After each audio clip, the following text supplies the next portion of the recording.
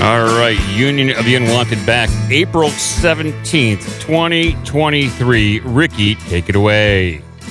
What's up? Another episode of Union of the Unwanted. It sounds like my intro. I have to change that intro. It sounds like Triple Effect because that's how I open up my show, the other show with it. But yeah, another episode live, 7 p.m. Eastern Time on Rockfin. Please, guys, check out our live stream. These shows are always fun, and you get to hear us live, and people like live, so definitely check our Rockfin. And then the archives are always eventually free. I know people have been asking me about that. They're like, oh, you have to pay. I'm like, no, the archives eventually are free. So the live stream will be premium. Everything else is free. You can also get the audio free on all the audio platforms. So tons of ways to listen to the Union of the Unwanted. So yeah, the audio comes out within 48 hours of the episode ending. The video goes up pretty much in 7 to 10 days on Odyssey. Yeah, that's right. Yep, it's also free on Odyssey, so check that out. And so plenty to talk about. We're going to have tons of returning guests, some new guests, some old friends. I mean, Jeffrey's here, Susie's here. We haven't seen those faces in a long time, so that's fun. We're trying to brainstorm what to talk about because there's not much going on in the world. So I don't know where to start. I have had a lot of feedback about the Restrict Act. A lot of people have been asking to discuss this on the show. I'm sure Jason Bermas is already itching to talk about it. Do you want to open us up with maybe the Restrict Act? Because there is a lot of people bringing up the term, but nobody's really, well, not that I know of. I haven't heard people really dedicate a episode to it, you know, in many of the podcasts I've been listening to. So let's do a deep dive into that because it sounds kind of important. All right. Well, before we even get into that, because I think that is important because it is the next step in criminalizing speech and thought, and also not only criminalizing it, but setting it up in this terror matrix where you don't have a Fourth Amendment. In other words, you don't have a security in your persons and properties at all, and then you don't really get to have a defense. I think that the more important thing that everybody seemed to miss, I mean everybody, Ricky, is the Ricky Vaughn, a.k.a. Douglas Mackey case, where everybody thought that was just about a meme. That wasn't about no meme. That was about the FBI taking their Russia propaganda, okay? Finding the actual people that were the Russian bots, a.k.a. Microchip, Mackey, Brower, the MAGA 3X guys, flipping Microchip, okay, who's one of the people that went public as to the start of QAnon. He went on Posobic's OAN, him, Brower, others within DEF CON were the original 4chan posters and the shit posters that they called Russian bots to the level, everybody. I just want everyone to understand this was mainstream news in that even BuzzFeed got a hold of this person in 2017 who kept total anonymity up until this day. And I'll tell you why that's important in a moment. But never mind the Russians, meet the bot king who helped Trump win Twitter. So on one end, they feed you Russia narrative. They're the state actors.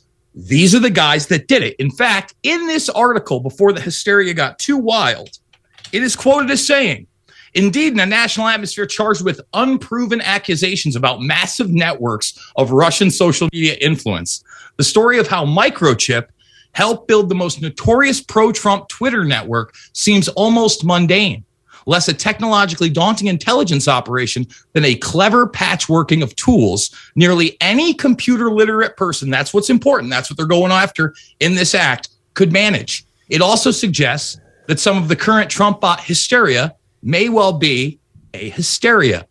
It was all us, not the Russians, Microchip said, and we're not going to stop. So where does that bring us today, and why am I bringing him up? They let Microchip, who flipped to the FBI in 2018, that's about the same time that he came out and admitted the Q stuff, okay, testify against Mackey in court under complete anonymity, without anybody knowing who he was in person. And they admitted that even though he worked with him from 2018, they charged him with similar crimes to Mackey. So let me explain what that means. That means a ton of these people that were in the inside already flipped to the FBI. They're already informants. We don't know who they are. And they're protecting their main informant, who was really the Russian bot system that we all heard about and was hyped and lied about. So on one end, they get their QAnonsense conspiracy theory, and you get to demonize everybody as a terrorist. On the other end, you actually take down the bogus network that started it all. That's my piece. It sounds super complex, like one hand playing the other hand, but it all leads to the Restrict Act. And the Restrict Act, from what I've read, I mean, the most interesting piece, like for me, because of my job, is like the use of VPNs. And all right, so that's important. That's one of the reasons we're bringing up microchip.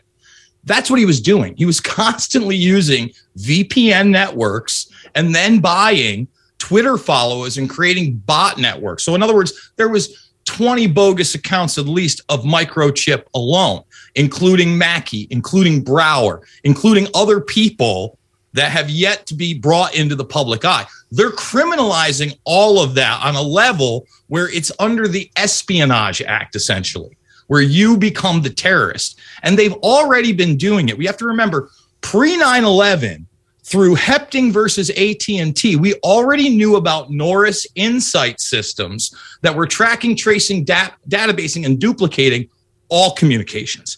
And as Mr. Vedmore will tell you, we also know about Amdocs and Comverse pre-9/11, post-9/11, that had access to 90+% of the phone records in the United States. This all predates Five Eyes. This all predates Palantir, which is going on. And this all predates what the Department of Justice really mobilized during the Trump administration via Assange. And now we're just seeing the next step, guys. They are that ballsy that they're putting it on paper that says you can't have a fucking VPN. I use IPVanish. No promo code, but I like the service, folks. Well, my whole opinion is that, and it kind of echoes what you're saying right now, is that they're already doing all this. They just want to get rid of the legal mumbo jumbo to get away with it. And I have this weird theory about Q, by the way. I'd love to throw this out. My humble opinion is that Q was used to beta test these AIs like Chat GPT and all that stuff to see if it could actually resonate with people and people would follow it. So, what basically Chat GPT does is like it just takes all the information on the internet instantly and puts it into, a chat. That's kind of what I think a lot of Q was. Obviously the information was out there. You have to put out the crazy stuff.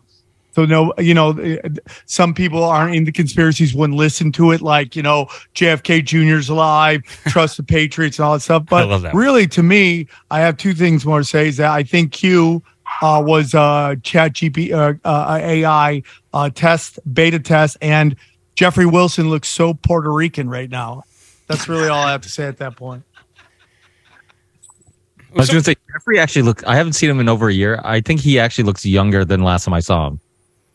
That adrenochrome, baby. Hey, I think Sam, I think you might be onto something there. The bots that they currently have are fairly sophisticated. It feels like 60% of Reddit is just bots. I would say the same thing about Twitter. I don't know if Elon Musk has had any sort of wrangle on that whatsoever. They're pretty sophisticated. They can get into conversations with you. They can supply back links. They will just continue down a train. You can kind of pick them out at this point. But the VPN restriction in the Restrict Act is like, it's not, I don't know if it will make it illegal to own one. What it will do, it will make it illegal for you to visit certain sites. So if you are in the United States and say you can no longer visit Pirate Bay or a BitTorrent, and you try to use a VPN to do that, that's when you will get into trouble. And also the government will want the private public keys, so they have complete and total access to those VPNs, which they probably already have. Like, this just legalizes it officially, so they can start using it. But when it comes down to like corporate America, and so every major corporation has a cybersecurity team. And sometimes, in order to know what attackers are doing, you have to go out to these sites to figure out what they're talking about, what the latest threat intel may be, and you have to visit some sites that would be deemed illegal to visit by some of this legislation. So that would handicap certain things. So they're going to have to put provisions in there that or allowances if they want this to pass. I'm surprised they haven't received any pushback on that whatsoever, but what do I know?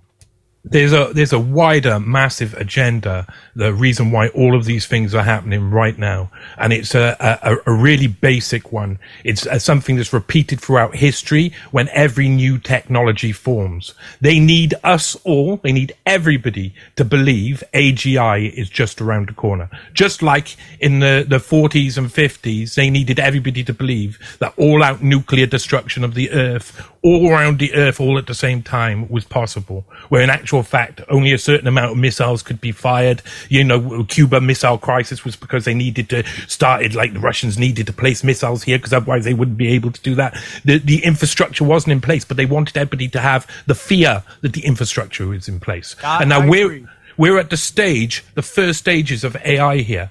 And all the top 100 scientists that are involved in artificial intelligence were all asked, and I mean, some of these guys can be taken with a pinch of salt, but they were all asked, when do they think the second stage will be happening? When will AGI come out of all of this that we've got here?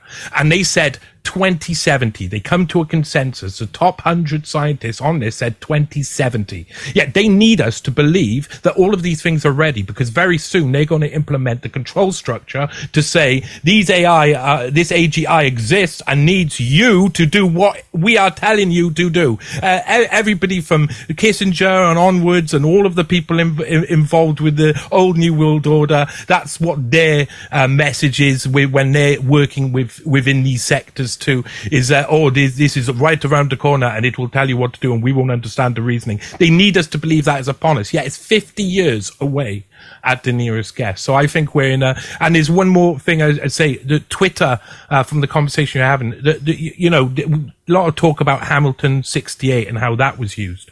Now, look at who are using it. There's a very small network who are using such things, who are implementing the laws, who are really trying to push for these agendas. And they're coming out of places like, I've covered the German Marshall Fund. Now, in there, they house the Alliance for Securing Democracy, which has the neocons like Chertoff, Podesta, and others in it. And they are the ones who were running Hamilton 68. They're the ones who decided who got censored and who didn't get censored. And what I noticed from the Twitter files, I believe this is correct, that they redesigned it afterwards. It hasn't ended. It doesn't change. All of these things are being implemented, and these are human technological infrastructures being placed to control us, not any AI really. This is just like, still humans not wanting to let go of the technology, but wanting us to believe that everything is on the top of us right now.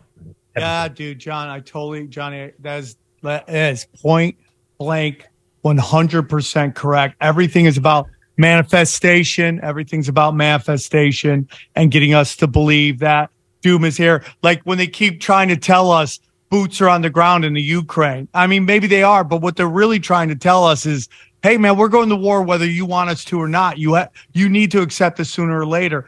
All this stuff with if you really look at the Pentagon leaks, right, that is basically them trying to manifest us to demand more censorship. That's what everything is, occult magic, man. It's all occult magic, and they're trying to manifest us because this is a spiritual realm, and this is how these demons operate. So, yeah, I totally agree with that, John. Well, hey Bermus, real quick, Bermus, in regards to this Pentagon leak, like, I used to think I was going to know, but I didn't get any word of this leak. I never saw the leak. It seemed like it was, like, so inside. Like it was... I'm glad you brought that up, because I think there's a lot to the leak. First of all, I think that Sam's right in the sense that the narrative that the media went with, of course, was the censorship narrative. But what they also said, if you listen to the mainstream, was that they were saying by early to mid-May, Ukraine would be out of weapons, resources, and lose the war unless there was intervention. Now, as soon as I heard that, before they even caught the leaker, right, I said to myself, we have to ask ourselves if this is a managed leak to put that narrative out, because they're also putting out the narrative, that there are boots on the ground, no doubt about it. This is something I've reported on the last year. Michael Tracy especially has reported on in the last year, that you had boots on the ground via special forces, merc groups, and secret army programs. And they were the ones directing the war, right? Now, none of this has been okayed, but now you have this leak. Now, it's convenient that before they get the guy, Lloyd Austin gives a press conference, and he's allowed to just invert reality, because these are real documents, and I'm going to get to that in a minute. But he can say this. He says, we know some of the documents are doctored. Okay, so now that gives them an out just to say, well, some of them's false and it's not confirmed, but we can't tell you which for national security. It just gives you the complete upside down. Within 48 hours of that, they catch a 21-year-old kid. And if you didn't look at the documents, you might think that this wasn't somehow staged. Now, I think the kid is actually somebody who believes he's a whistleblower, in the sense that he's doing the right thing, and that's why they targeted him. Now, in other words, he was probably in a Discord server with other gamers. Now, I want everybody to understand this, a 21-year-old National Guardsman that probably is like, hey, let's not start fucking World War III. So because they monitor these groups, and he's going to be talking to other military personnel, we're talking about even like 90s Promise and Carnivore software for keywords, they're going to be able to specifically find somebody that dislikes what's going on, and if given the opportunity, may leak information. Now we get to the documents. There are several documents in there that are CIA and NSA specific.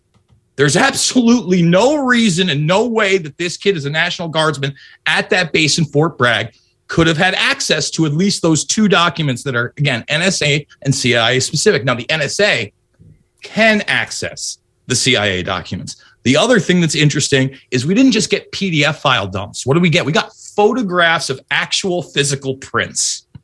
All right. So if I was a conspiracy theorist, and here's where we get to speculation Burmis, because everything else I said to you is absolute fact. There's no reason that should have been accessible by him in Fort Bragg as a 21-year-old National Guardsman. I think he gets infiltrated on these boards. They already know they're escalating this war, whether we like it or not. This is a good way to make an example out of anybody that might actually leak documents that hurt us and go against the narrative. It also pushes the narrative. We need to send more troops, more money, more equipment. And the mainstream gets to be there like lapdogs, and it's being accepted that the New York Times, the Washington Post, and Bellingcat helped catch this fucking kid. So, I mean, you got to look at this is full spectrum, man. That's why I can't listen to not only just the Muppets in the mainstream. You got to watch the alternative. You've got to be looking at every angle. You've got to actually go see the documents, see what everybody else is reporting. Because in other words, Tucker Carlson, he's doing the right thing by reporting that this kid leaked it, and he probably did leak it for benevolent reasons. But what does he talk about? How 7 Ukrainians die for every Russian. They're losing. They need more. We're losing the war. They need more equipment. That's the narrative that keeps getting belted out. And that's supposed to be on the, truth side of things. And in a way, it is a truth, but it's managed truth. And it's truth that again, can be denied by Lloyd Austin by saying the documents are doctored. So there's my take. I think it's to give a pivot point out of Ukraine. I think these people want to move to Taiwan and move into Africa and roll. I think they got their reset in Ukraine. It's a 400,000 hole golf course right now. Right there, there's absolutely nothing. They're already American Enterprise Institute and all the rest of the goons are meeting would talk about how are we going to rebuild Ukraine? We need to have this investment fund. They've got weapons contracts going out 7 to 10 years. So they're still going to be able to roll in some material. They're still going to be able to do some arms shuffling. But they've got their CBDC program in place. There's zero confidence in the institution that used to be the Ukrainian government. That's got to be managed by someone or some entity so there can be global GovCorps that comes in to sort of facilitate the rebuilding and restructuring under the track trace CBDC society that's being implemented in Ukraine. Next door in Russia, They're already doing the biometric surveillance. They've already got a CBDC that's coming out. BRICS has a central bank. They just appointed a former private banker and former president or vice president in Brazil as the head of their central bank.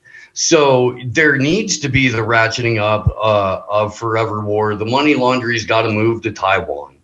And they've got to get their fourth industrial revolution plans kicked off and up and running in Africa.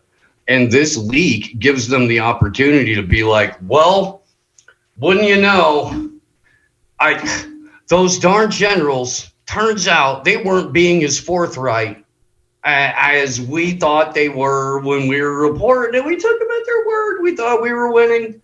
It turns out it's a little bit more of a difficult situation. So, gosh, we tried, but they're asking for democracy in Taiwan, and we really need to listen to them because China bad.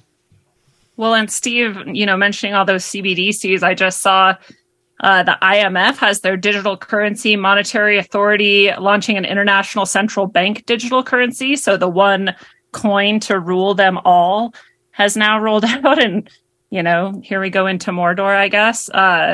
That's pretty terrifying. That's just now happening. They've been setting it up, of course. Our own Federal Reserve is rolling out their stuff just this month as well. So that's pretty terrifying, too. And it could be used for all of the above, like we could continue pumping some shit into Ukraine. We could then decide, okay, yeah, now we need to shift to Taiwan. It supports the Restrict Act by saying, look, we need more control over people's access to various different apps and online control and whether or not they're using VPNs and all of these things at once. And they're always working on multiple different levels at once. They're always pulling off all sorts of different heists with one main thrust. And so that's how I see it too. But this is very quickly rolling into the exceptionally dystopian future with this one international coin. Can I ask? Does anyone feel? Oh, sorry. Go on. Can I ask all of you a question? After you've analyzed all of this maximum sophisticated confusion that really confuses us, not you guys are fucking having a brilliant conversation. Do you believe that all of America, this particular country, right now, after coming out of COVID, do you believe that they're going to fall for this new infrastructure that's going to be more credit score driven, more China driven, more totalitarianism, more Marxism, more socialism? Do you see a big pushback? Because after traveling the whole country, I'm starting to see the dumbest person, the most ignorant person, starting to ask more questions. So when I'm in the room. I kind of narrow it down to maximum sophisticated confusion. We're over here looking at this, but this might be the master plan. So if it's AI, if it's credit score, if whatever it is, do you think that this country right now, after coming out of the last 3 years of bullshit, when we now know the media is lying, we now know that every agency is captured, we now know all of these agencies, IMF, World Economic Forum, all of these agencies have been working against us. The UN, we now know they want to remove our charter, our constitution, and down. Do you believe that America is going to fall asleep completely, or is going to be fucking completely chaos in the next 24 months? I'm really curious about that, because when I see dynamic people like you talking about these serious issues, maybe you might have been talking about them in silos maybe 2 years ago. But now I'm traveling all the time and I hear regular folk talking about the shit you're talking about. And I'm like, oh, okay, somebody's paying attention. The butcher stores that's closed, the shoemaker store that's closed, the kid that's getting fucked in high school and college, parents are starting. Dude, where do you think this is going to go, in the next couple of months? Because I'm very curious, because when I'm out on the road, I see a different kind of spirit out there. And I'm like, oh, okay, maybe people are paying attention. So you think America is going to respond to this in a horrifying way that finally breaks down these tyrants the way we should have done 30 years ago, 50 years ago, 100 years ago? We keep letting fucking ass come back because we never finished the job. Like Fauci is still spinning his wheel. The Congress is still spinning their wheel. Senators, it's all bullshit. So at the end of the day, when do you think America is going to top off and do what they're doing in Great Britain and what they're doing in France and what they're doing? When do you think that's going to happen, guys? I'm just curious because I love this conversation. I could be a part of this all day long. I know about the military industrial complex. I know about the prison industrial complex. I know what the banking industry is doing. I know about the divestment that's happening all in major cities in America. I know I've been studying this shit all my life. So I breathe it. So I'm listening to this conversation. But can anyone tell me, do they really believe that America is completely fucking asleep? In this analogy, was just said there about the one like coin to rule them all, I think there's going to be a large amount of the population who are akin to Gollum and will follow whatever light, desperate light, this failing society and culture gives them, and they'll go, Gollum. Well, is that and one, they'll just walk towards not the biggest part, but it only takes. Okay, is that 1%? I give I give you an example. In black communities around the country, they're already divested. They don't have shit. So at the end of the day, you think they're gonna just subscribe to this, or do you believe that poor communities eventually are just going to say, I'm going to surrender my ass to all of these people, and I can't go to the bank to get what I mean, I'm really curious. That is the big mystery to me. Well, how about this? Let me ask you a question, Kevin, is specific to the black community. What portion of the community do you think is currently employed by or beholden to? I tell you, that's a good fucking question. I was going to ask that. But the majority of the intellectuals in my community are shitholes. Nobody's listening to them anymore. The poor guy, the middle-class mom, the one that don't know what we're talking about, they see the scam because they're used to being scammed. So the black bourgeoisie, the black intellectual, the black pastor, the black pseudo businessman that they're propping up, the black music industry now, which is a joke. Nobody's really listening to them, but the most ignorant people, which are our children, because we've allowed our children to listen to this shit for years. And this is why they're trying to snitch out everybody else in the community with that Freaknik series. And I don't understand I really don't. Like, who fucked up? Well, I gotta tell you this, I gotta make that shit. I gotta tell you this though. I'm glad I came onto this because this is probably the most realest conversation I'm having with people in a long time because everybody's bullshitting. That's why I call it maximum sophisticated confusion. So if you look at the black music industry, if you look at the black artistic community, if you look at the black political intelligentsia, nobody's listening to them. But now if you look at mainstream media, they'll put redhead Sharpton on and all of these other, I call them the proxies of the oligarch, the guard dogs of the oligarchs. Nobody's listening to them. The voting in this country has been decreasing in the black communities like you cannot imagine. So they'll tell you 95%, 85%, 85 and 95% of what? Because the majority of the people in black communities are not voting. They're like on the sideline. They're not listening to all of the language about building our communities again, private-public partnerships, sustainability. They're caught on to that con job because of the internet and because of the web. People are having bigger and different kind of conversations. The problem, Kevin, with the voting, though, is they may not be voting, but more than likely someone else is voting for them now. Well, that is a fact. And majority of the black communities, I'll give you an example. In Newark, New Jersey, where we used to have 30 and 40,000, I live in Florida now, 30 and 40, 50,000 people voting. You know how many people voted in Newark, New Jersey in the last two political cycles? 13,000. Mm-hmm. You're never going to hear that on TV, not mainstream media. And you got a lot of people on social media that think they know what's happening. I'll give you an example. I just wrote an op-ed for Bobby Kennedy supporting him for president. But the first thing I told him, don't fucking go into black communities talking about, social equity and using the slave man's language or you're fucked. Mm-hmm. What if he has like some hot sauce in his purse or whatever? Is that cool? Oh my God. Well, one thing about Bobby, I don't think he's that fucking stupid. But I just got to tell you, when people are now talking to these various communities, forget about just the black community, people are more suspect because they never change their language. They never change their signs. So I'm just telling you, this is a great, you gotta call me more often. I just had the great time. I had time to come on because I'm just chilling out for the night. But I got to tell you, this is good conversation, and I can be myself on this. Every place. So the question is this: going back to your first of all, I agree with so much of what you're saying right now. Is there going to be an uprising? Why is the rest of the world rioting and America doesn't seem to? I know why. Because black people, white, black, Puerto Rican, green, the dumbing down of our youth, right? You got 40-year-old fucking men living on their mother's sofas. You got broken families. You got people making up excuses for beta men and beta women. You now have people going around saying, I'm now a woman, and no women are fighting them back and saying, I'm a woman because I have a baby, I got a uterus, I bleed, I got breasts, I'm real. and everybody's being quiet and trying to be polite when they're trying to deconstruct God's grand design. So I'm like, I mean, even women, I'm surprised that these feminists, well, that's the problem, that they're not out there saying, what the fuck? I'm a woman. That's not a woman. What about all these athletes that are talking all this shit, but when the woman comes, they don't walk off the stage? If all of those women just walk off the stage, right, and don't perform, he's only swimming and playing golf and playing whatever by themselves. You know what I got? Here's what I want to say. So I was just in Canada. You know, I was doing Toronto. Graham's, I know it's not his neck of the woods, but his country.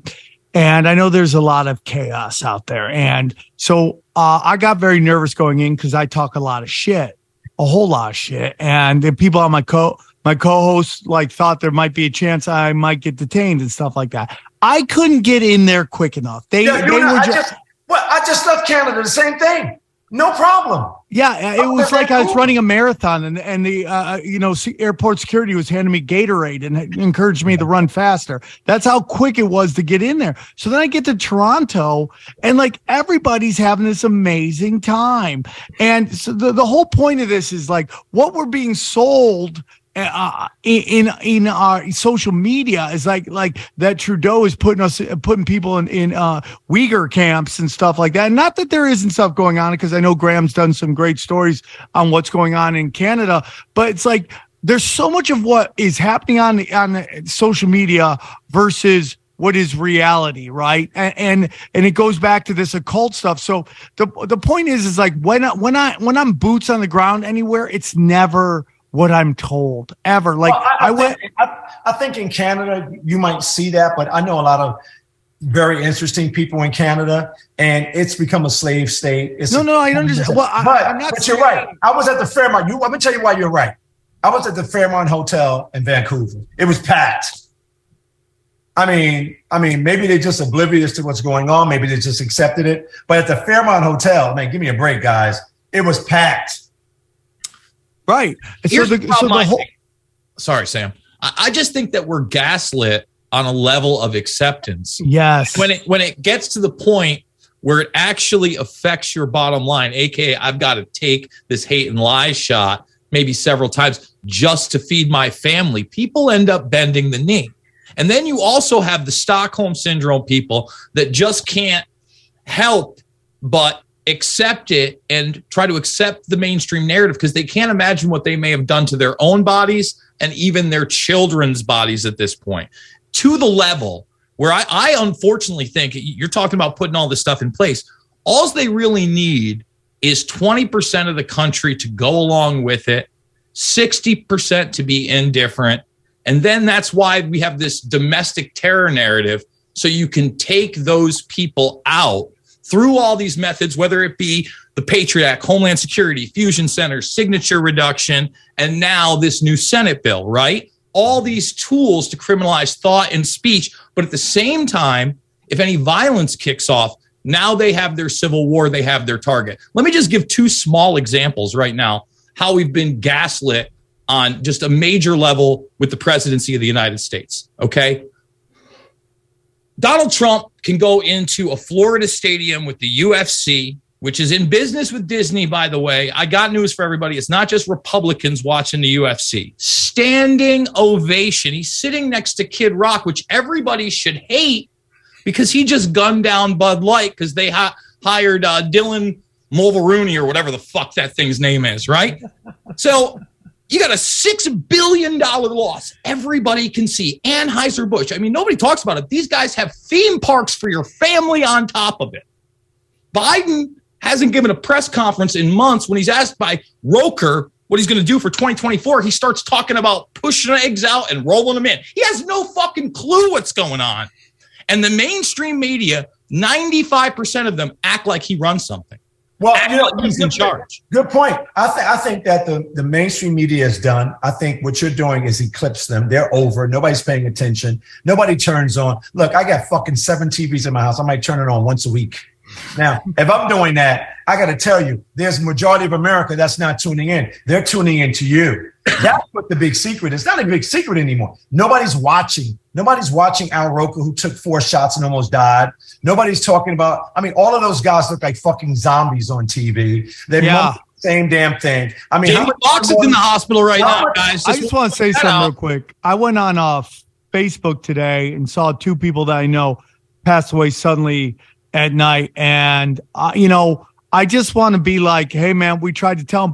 But I just want to go back one more time to my original statement that we're kind of following up on right now. So during the height of BLM, Antifa, I was one of the few comics that was still touring during COVID because I knew my fans would show up and they didn't care about anything. So I go to Portland and I had these guys who were opening for me, and they had a podcast called Good Morning Jonestown. I'm not sure if they still do it or not, but I got there and they were working with me. I go, hey man, what are these rides like? And they're like, we haven't seen one yet. I go, what? They go, we haven't seen one yet. I go, how's that possible? So one night we're like, let's go find Antifa riot. So we drove around, and we found this little park.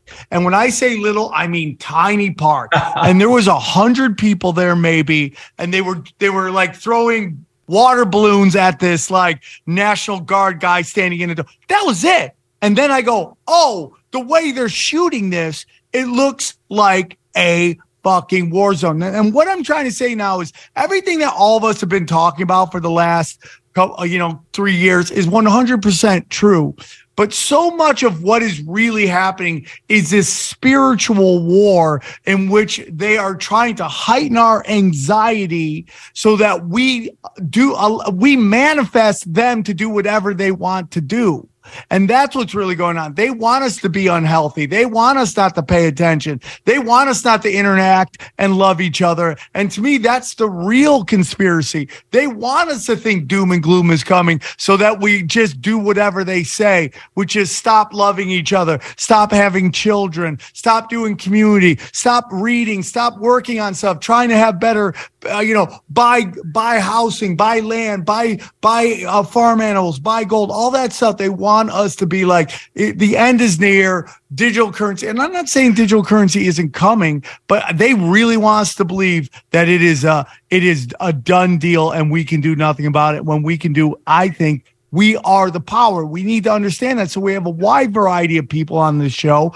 And if we just all meet with our community, whatever that community is, and we start just spreading, not trying to save anybody, because we can't save anybody. We got to give people hope that they can save themselves. And that's, to me, the whole thing right there. Hey, well, I totally agree with you, Sam.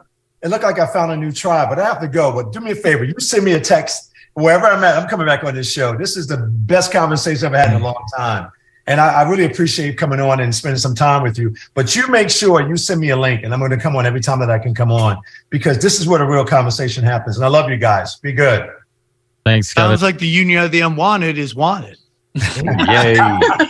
There's two spiritual entities at play. When you're talking about, there's like a vision from both of them right now. One's really confused because one has got ethics and morals, wants a family unit and all of that, sees the other side and goes, that's a really dark place it's going, a really dark trajectory, and we get panicked, and so we're all over the place. We can't organize properly. We can't get people to come onto our side because the other side's so scary. You don't want to be on the other side to them, and so lots of people have kept on their side. That is changing.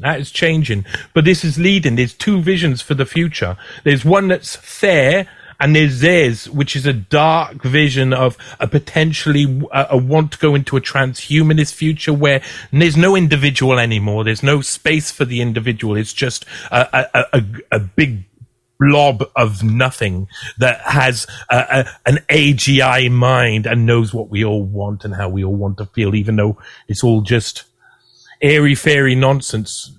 That's it. Well, one thing we keep talking about is how mainstream media is dead, but that's obviously a good thing. And you would see statistics over and over again about how younger and younger people were getting their news from social media. It'd be Facebook, Twitter, or whatever. But so we're like, oh, this is good. Mainstream media is dead because it was controlled and they had a narrative and it was propaganda. But what's the alternative? Now kids are getting their information from Facebook, Instagram, YouTube, which is propaganda and controlled. So it's kind of the same problem. It's just a new problem, or it's an old problem, just in a different version of it. It's a Hegelian problem. Yeah, and that's why I don't know if you guys saw Parler, right? They're not working. They're down for some reason. If you guys try to go on their they're done forever. They're done. They closed down. Yeah, because it's not easy to put together a social media network, as you know, Ricky. And when it's unfair, when it's not start your own thing, when all of a sudden you have the narrative controllers, the signature reduction crew saying, no, no, no, that's it. And by the way, even with the open source Twitter algorithm that's out there, it's admitted the government has a back door. We're not even talking about signature reduction, and we're not even talking about former CIA, NSA, FBI still there. I want to repeat that. They're still there. There's still narrative management. If the government wants to come in and change the algorithm towards an individual or group, they still have that ability. That was exposed last week. Nowhere. No one's talking about it, Rick. Yeah, my Twitter, my original Twitter is still gone. I can't get it. It's like me and Elon Musk. I'm dangerous. I'm a very dangerous guy.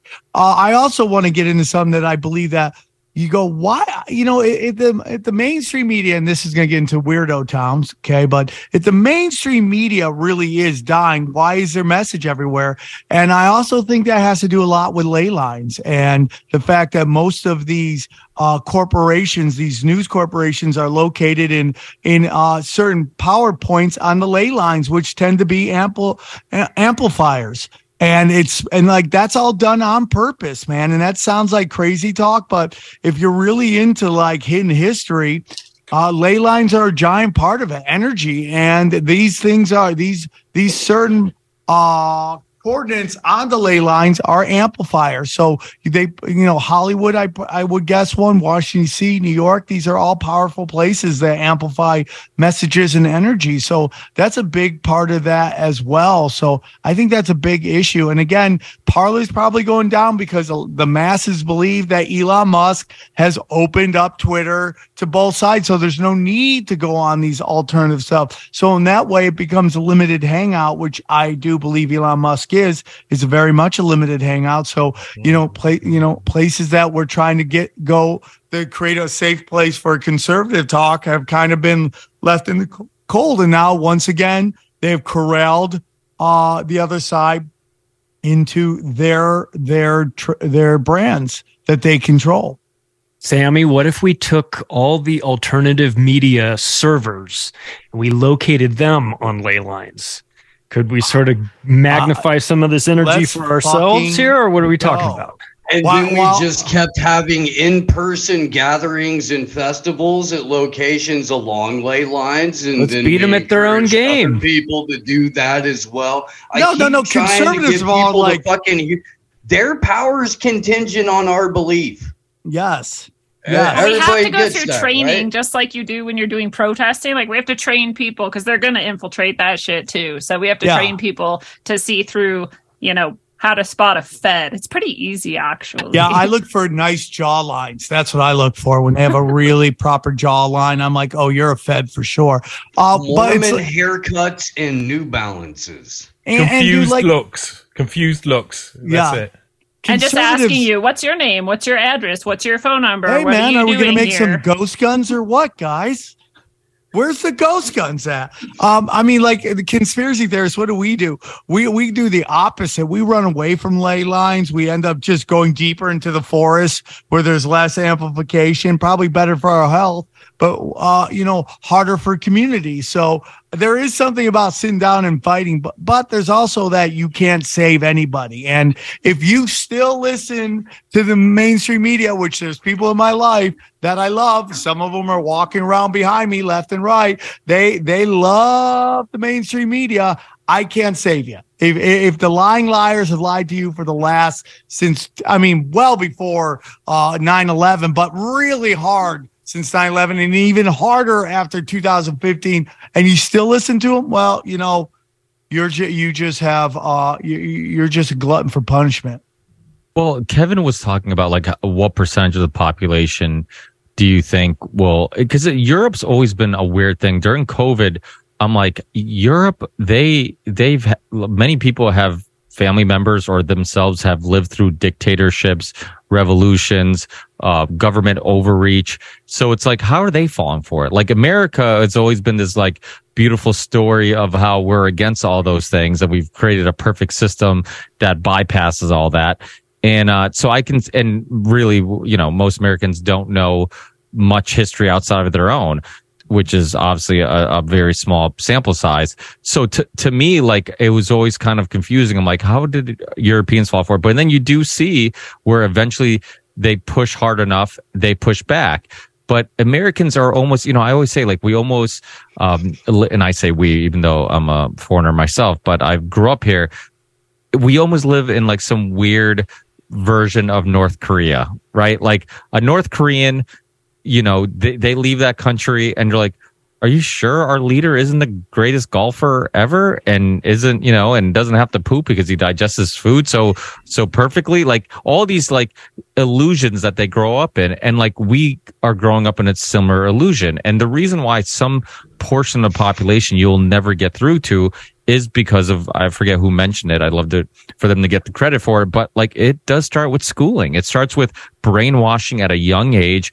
I know a lot of good people. They'll just say, like, they just do what they're told. They're not bad people. They just do what they're told. They were raised that way. It's like, listen to authority, be a good student, listen to your teacher, listen to your coaches, listen to, be nice to the policeman. Like, don't, so what happens? You create maybe a civilized society of some sort with these type of people, but they also just do what they're told all the time. And most of us, got here because we didn't get brainwashed because we weren't paying attention in school, or we didn't get brainwashed because we always pushed back and it got us in some trouble, or we had some life event that made us question things, I know many people in the vaccine movement, that pushed back because they're like, okay, they had a personal story and they're like, okay, I was told to listen to, authority, to listen to the doctor, to listen to the guy with the PhD. And now my child is harmed. So now I'm questioning everything. So I think sometimes the people who don't have some giant life experience that completely shatters their worldview, like they're just unreachable. Like they're going to be it's so deep rooted in their DNA to just do what they're told. I mean, how many people did we talk to during COVID, in our personal lives that we're talking to them and you're like, you're sharing information. They're like, yeah, that doesn't make sense, but I don't know. So I'm just going to do what I'm told. And you're like, oh my God, like there's no hope with this person. Like they were told their whole lives to just listen and do what they're told, that even if things don't make sense, they can't go against their DNA, what they've been brainwashed to do. Well, and that's part of the illusion we were talking about, where they can easily make it seem like, everyone believes this and everyone is doing this and this is what's actually happening. And, this protest is super bad and everyone should be afraid of it. And it's not even actually happening. And actually all the opinions you're saying are bots. And, the education system, I feel like, is the same. And I was a teacher for many years, and I feel like there's a lot of teachers actually who, if they could be a little bit more freed, or if they felt a little less fear about retribution, that they might ask more questions or they might push back on certain things. But especially as the, I guess, like woke fury mob like proceeds and other things like that, they just have so much fear around it that they're like, well, I'll just kind of go along and I'll try to do what I can. And then that adds to the illusion that all these authority figures agree with this and believe in this too, when they don't actually. And it makes me wonder sometimes even the people who seem to be the loudest and stupidest don't even believe what they believe, but they're just feeling like, oh, if I don't do this, then I'm not going to be loved. I'm not going to have friends. I'm not going to be accepted. And, it's all of the indoctrination centers and other thing might be full of people who are actually more likely to be our allies if we could just kind of break through or give them like a safe way to express themselves. And that's why it's so important to not be a fence sitter. It's like we are, we're scared, yes, of that retribution from people, but it's so important, especially as women, that we do stand up, because like you guys, there's mostly men I see on this call, you guys have like a boldness about you that's just innately there. But women, we tend to just be more, a little bit more reserved, or wanting to like make sure everyone's happy and feels loved and secure and supported and whatnot. So I think it's really important now more than ever that we do stand up and we speak out against this stuff. I can say, like Ricky was saying earlier, yeah, I had the life experience of my child almost dying from vaccines 15 years ago. And I have to live every day of my life with the fact that I almost killed my child because of my lack of education and my lack of informed consent. He's 16 years old. He's 6'5". He still can't speak. He spells now through a letterboard, which is miraculous. And I'd love to share more about that with you guys later. And we just won the Phoenix Film Festival for Documentary of the Year, highlighting the style of communication he uses, which is absolutely phenomenal, being Connecticut next month.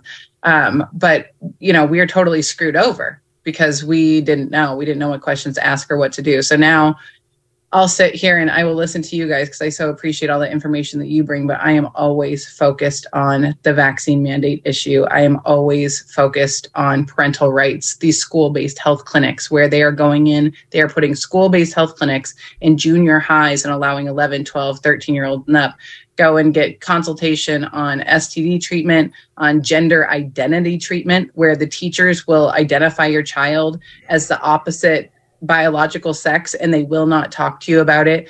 I mean, the list just goes on and on and on. So I am the parental rights activist, and I'm out here doing the best that I can, but there's a lot of pushback. And being a woman in this space, I get a lot of hate. I get death threats. I get all sorts of messages from people that are horrific, but fear is not going to control me because my mission and mandate at the end of the day is to save the babies. So that's why I'm here. And I'm so thankful to be a part of this team and to be connected with Ricky and you guys.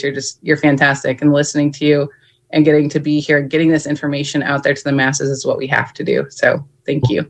Definitely check out the documentary Speller. I'm sure probably some people have heard about it, but please do. It is, the whole concept for people who don't know, it's pretty crazy when you think about a lot of kids who didn't have communication ability and were autistic, and we just assumed it's because of their lack of just cognitive ability. And what we're learning through these techniques is that maybe they just didn't know how to communicate, but they were feeling and they were sensing and they were comprehending things that are going on around them. But it's almost like somebody, it actually kind of reminds me of, remember that Metallica song One? It's like that's when I was watching or learning about the movie, I was thinking about that, like a person who their brain is working, but you're cursed with not having the ability to communicate what you're thinking.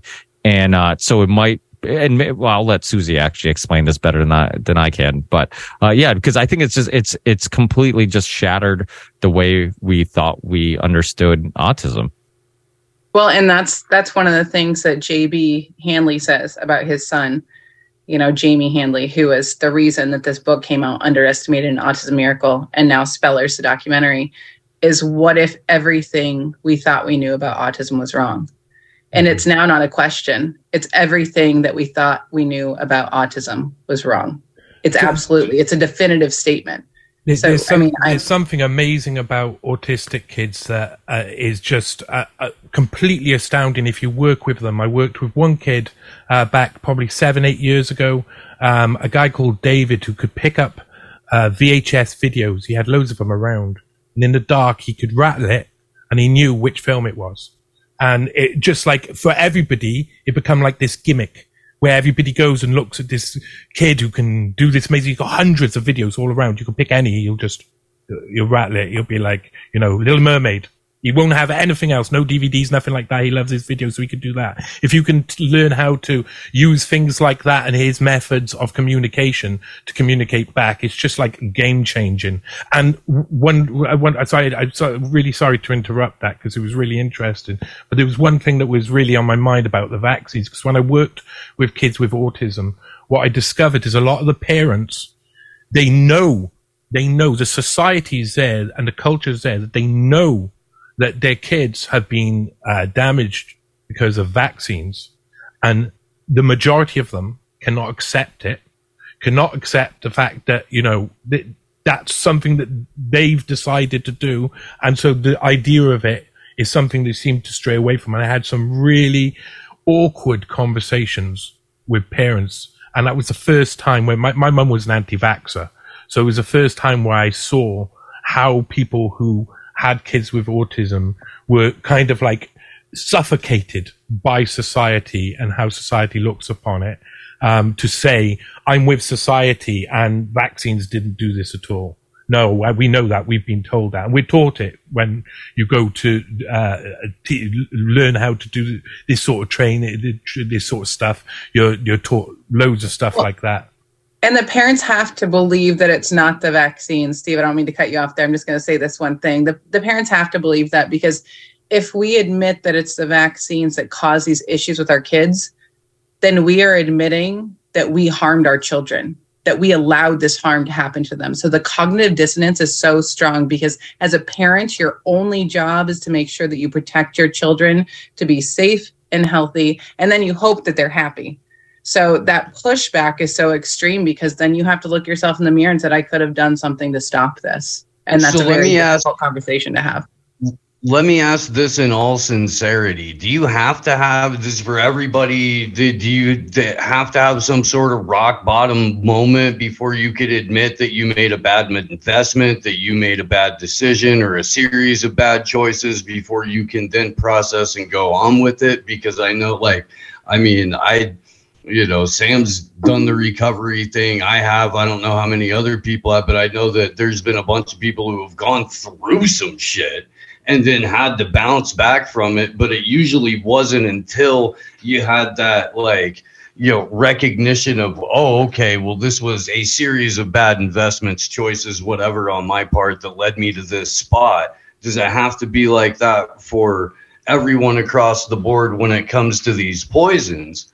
Because I wish there was a way to give people permission to disengage from bad investments.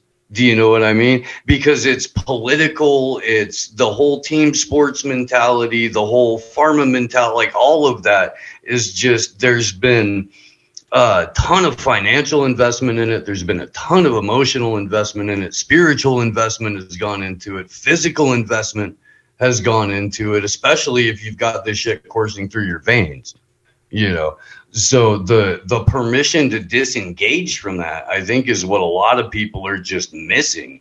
And I don't know how to communicate that effectively, that it's okay to walk away from a bad investment. It really is. Well, and that's why I'm saying, we have to, as women specifically, and all of us need to, but we need to be willing to stand up and to speak out and to speak the truth. And not be scared about losing everyone. I mean, I lost my entire family speaking out against this stuff. Everybody, literally every single person except for one cousin and my brother, they walked away because they didn't want to believe that there could be anything wrong with vaccines, even though my son had severe reactions. So I would say, as far as you have to hit rock bottom, he had a severe reaction at 6 months old, and I took him back at a year because the doctors convinced me that the reaction was not nearly as bad as what could happen if he got one of these vaccine preventable diseases. So I brought him back.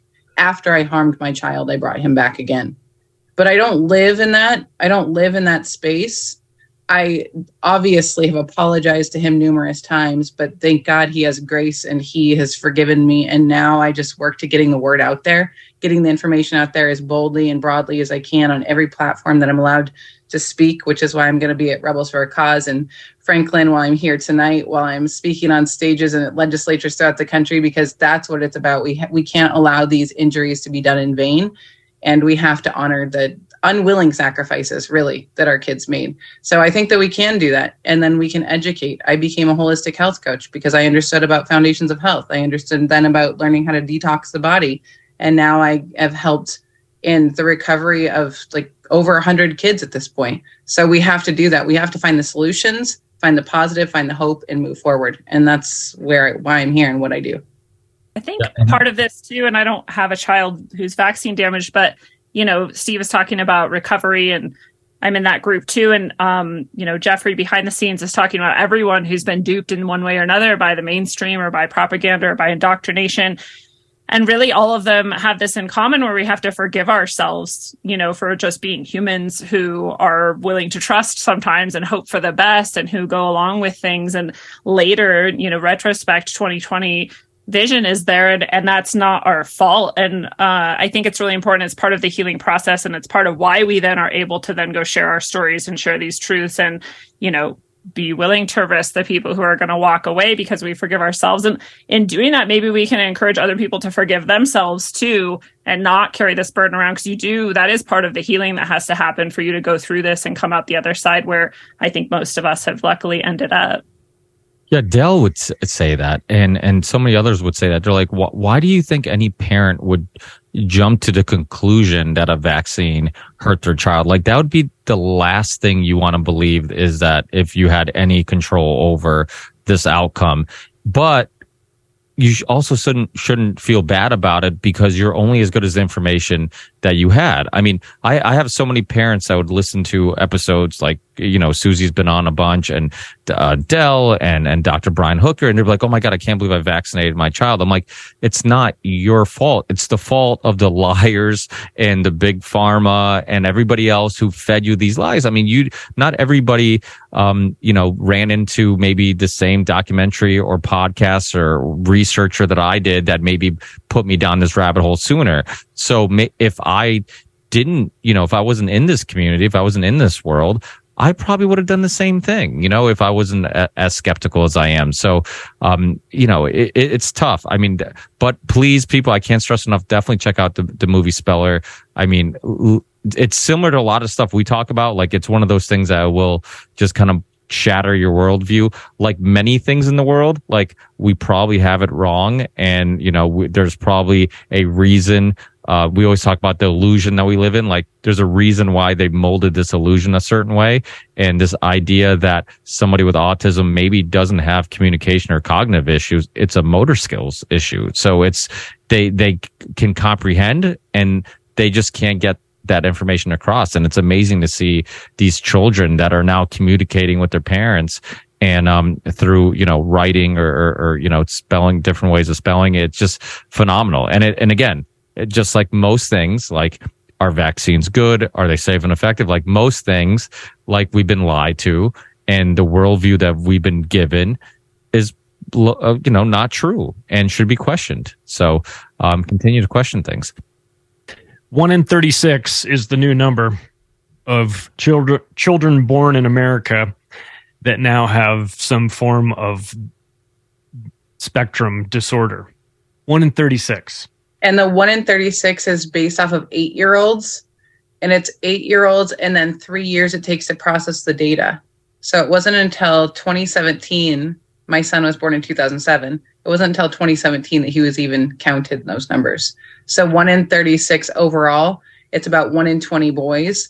And if we take that data and we roll it back for the way that they're delaying the release, we're probably more at like 1 in 10 boys and 1 in 20 girls. Dude, how is that not the real epidemic? Like, why are we not investing? It is. It should be. This is why, like, many of us, like Susie and myself, who've always had a lot of shows with like people in this vaccine community. Anytime I do a show on, I'm like, this just feels like one of the most important topics. And luckily, after COVID, I would talk to some other people who are podcast hosts. I'm like, it wasn't until after COVID that a lot of other shows started focusing on this topic, because there was a lot of other stuff to talk about. Obviously, geopolitical stuff and a bunch of other stuff. So like now people realize, like, holy shit, like maybe this topic that's been neglected and kind of, talked about a little bit, but hasn't really been a focus. Maybe there's, this should be a focus, because like you said, I don't know anybody who doesn't have a relative who has an autistic child or has one themselves. Like, so why aren't we spending every minute and every resource looking into, like, how can this be happening, and why does this keep getting worse? Like, we have to pump the brakes at some point. And it's like everybody's just accepting the fact that, like, yeah, autistic kids is just a part of our society now, and it just keeps increasing, and nobody's asking why or how or how do we, put an end to this? Because we can look at historically, like, obviously it's increasing as the vaccines increase in the schedule, and they put COVID in the vaccine schedule now. And, people get those religious exemption forms, please, like, get a template, find one online and use them. Most schools won't give you a hard time. My kids have never been vaccinated. They've gone to public schools most of their lives during the COVID masking thing. I took them out, but they're back because they want to see their friends and whatnot. And so please use those find those religious exemption forms. Don't let your kids get vaccinated, and also do some unschooling, because that's the other thing that's really important. Like when they come home, take the time to talk to them. What did your teacher talk to you about? What did you learn? And really invest some time in trying to figure out, what they're being told, what they're being taught. Because if you're not answering those questions when they're curious about the world and how everything works, somebody else is, and somebody else is influencing them. And, luckily we have a small business. My family does. And that's where I work. And I have the free time to send out invites to the show, but also talk to my kids and spend time, really invested in like being as present as possible, because I know if I'm not there, when they have a question, who's going to answer it? Or, they're going to be watching YouTube or TV, and there's just propaganda coming at them from everywhere. And it's just, you have to be involved. I know everybody thinks that like their priority is putting food on a table. Well, you're putting food on a table for a brainwashed child, if you're not spending some time talking to them. Well, look at how they gaslight too, the whole autism thing, where they've started this whole movement to like celebrate autism. And yes, on one hand, it is important to recognize that people with autism are functioning, beautiful human beings who have a deep intellect and often, honestly, to me, seem quite psychic, but that's my own thing. So that they have exceptional skills often. And yes, you obviously acknowledge that. But celebrate autism is strange to me. And to pretend like this is some sort of gift to people. And I've worked with enough autistic kids to know that it is a tragedy and it's horrifying and they're suffering. And there's always going to be suffering, even if you do all the remediation that you can. And they have this, but this is now how we're supposed to react. And it's very like part of the brainwashing, I think, that we go through for so many things nowadays, where we're just like, oh, just, celebrate this and include this and love this. And you're like, well, actually, that's mental illness. And actually, this is vaccine which damage. Is weird, right? It's only certain autists, and it's always the transhumanist ones. Well, what's weird is like, so much, I don't like, obviously I'm a man and it's very easy to go, oh, women. But I mean, like you watch these drag queen story hours, it's like always white moms with their kids gleefully staring at this. They buy hook, line, and sinker every single story on the news about, vaccines causing autism has been debunked. And you're like, well, no, it hasn't at all. It's been debunked by people lying to you about what's going on. So it's like for me, dude, like I'm gonna be honest with everybody. I have a daughter. She's on the spectrum. She's crushing it. And so I've done a lot of research into this stuff. And what I think a lot of things that are going on is that each one of us has a cup. We're like a cup. And everyone's cup is of different lengths, a different depth.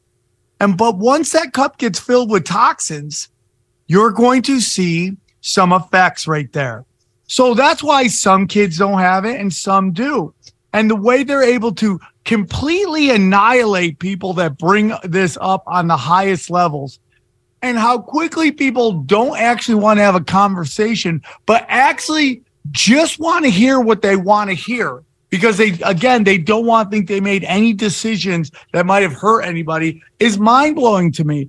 I mean, I don't know how most mothers aren't paranoid, at what is going on in the world, especially when it comes to their children. The fact that the quote-unquote, the more open-minded, liberal-thinking people who are, and I say this on every time drag queens get brought up, but when we look at like these people who tend to be in therapy, on medication, and find microaggressions of sexual harassment by male toxicity in everything and anything, are perfectly fine with a grown man dressed like a street hooker gyrating in front of children, is mind-blowing to me, because we've now made everybody emotional.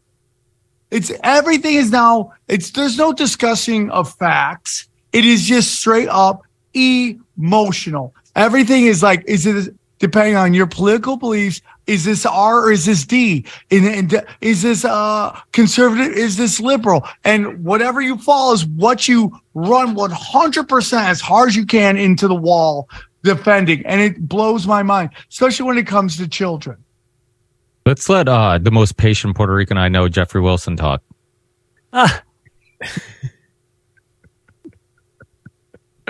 Oh, hey, órale, güey, órale. ¿Cómo estás, Jeffrey?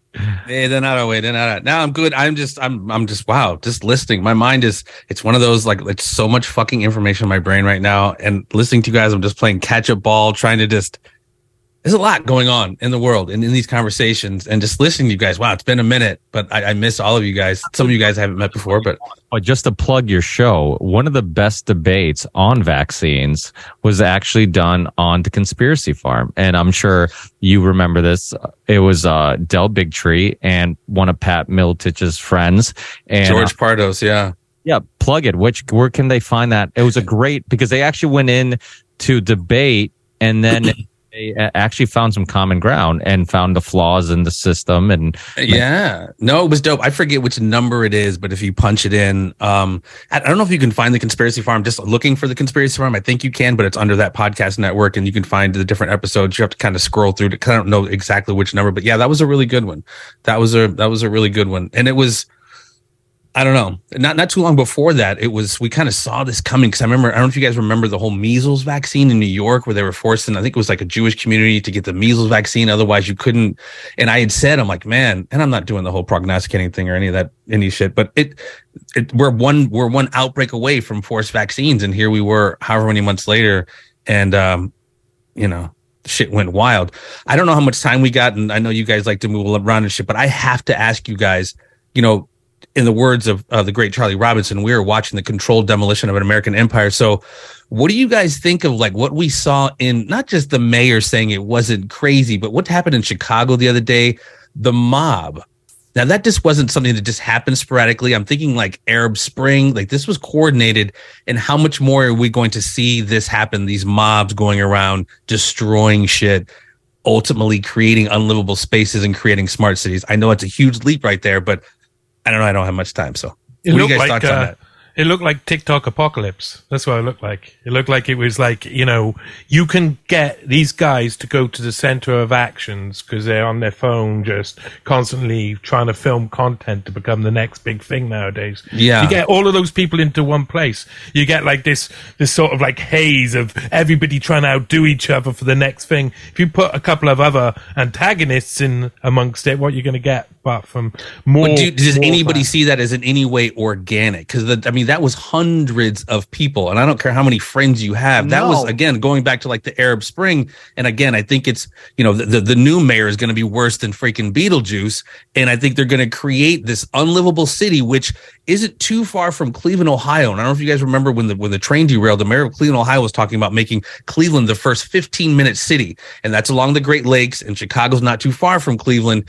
Am I crazy in thinking down the line this is something they're going to try to create and make these cities unlivable? Walmart, Targets, all pulling out of these areas, and these mobs are everywhere. It's not just Chicago, but I was so disturbed to see what I saw in freaking Chicago. I used to live there.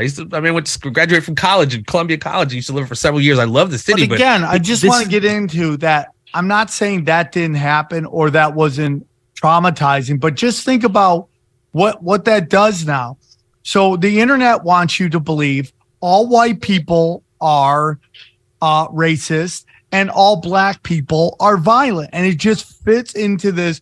All gay people are groomers. All men are sexist rapists. All women are whore. It's like, that's just what is going on now. This is how they're dividing and conquering. And I'm not saying that didn't happen. That just happened down here in LA at a gas station. But what I noticed was how well the whole thing was shot, almost like a crew was down there. So if you see that one thing that happened in New York City, where that black guy is going after that British family, and it just shot so well. Just a guy sitting there perfectly shooting everything. Nobody's doing anything. It's just shot so well. But I guess whether it's organic or inorganic, the effect and the byproduct is still the same. As you said, Sam, it's not only just divide and conquer, it's divide and control, because that's where they want us. David Icke said it's best, man. Create the groups, and other people have said it. Create the groups, place the groups against each other, and then, order up chaos, bring order to the chaos you created.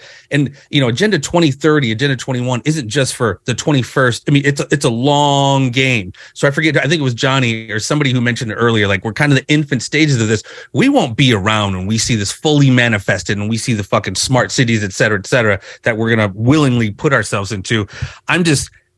Again, going back to Charlie's controlled demolition of the American, we're seeing this in real time, whether it, again, happened or didn't happen, organic or didn't,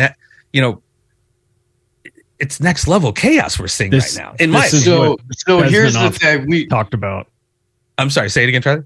This is what Yuri Bezmenov talked about.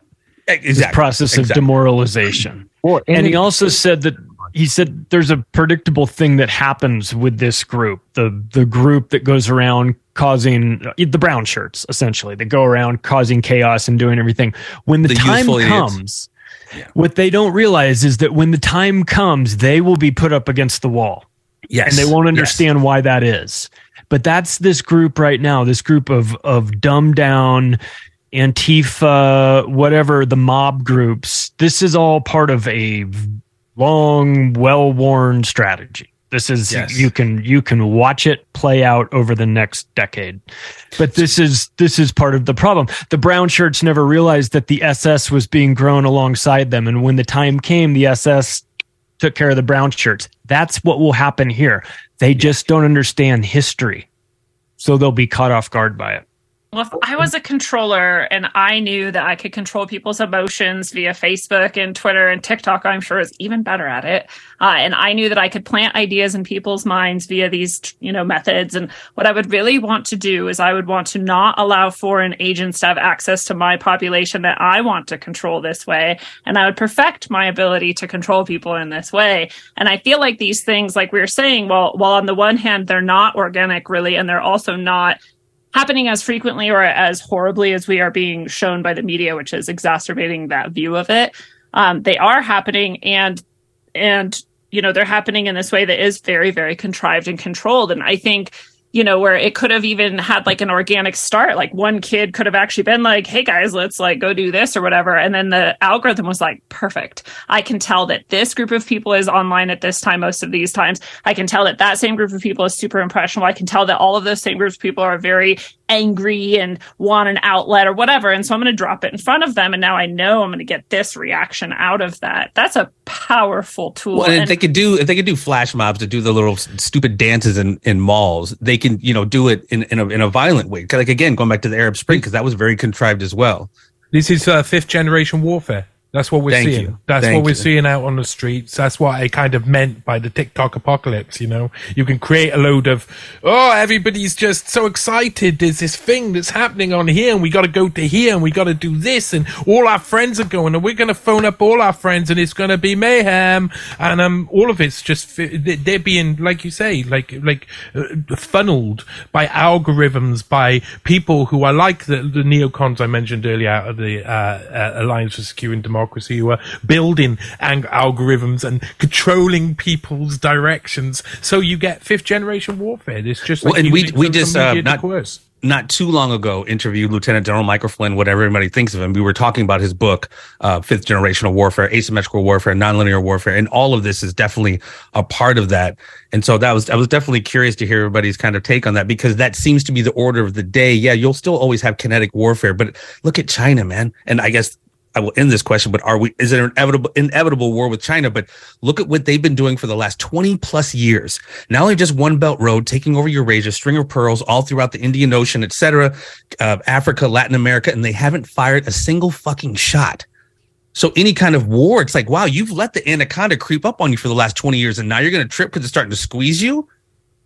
Well, let me ask everybody, is that war inevitable? And I think Taiwan is all about Taiwan Semiconductor, and whoever controls that and the manufacture and design of semiconductors, microprocessors, really controls the pie of this next evolution of what we call this technocracy. So I think Taiwan is less about them breaking away from China. They could really give a shit less, but they control the design and manufacturing of very, very valuable assets, which are these chips. So is war inevitable?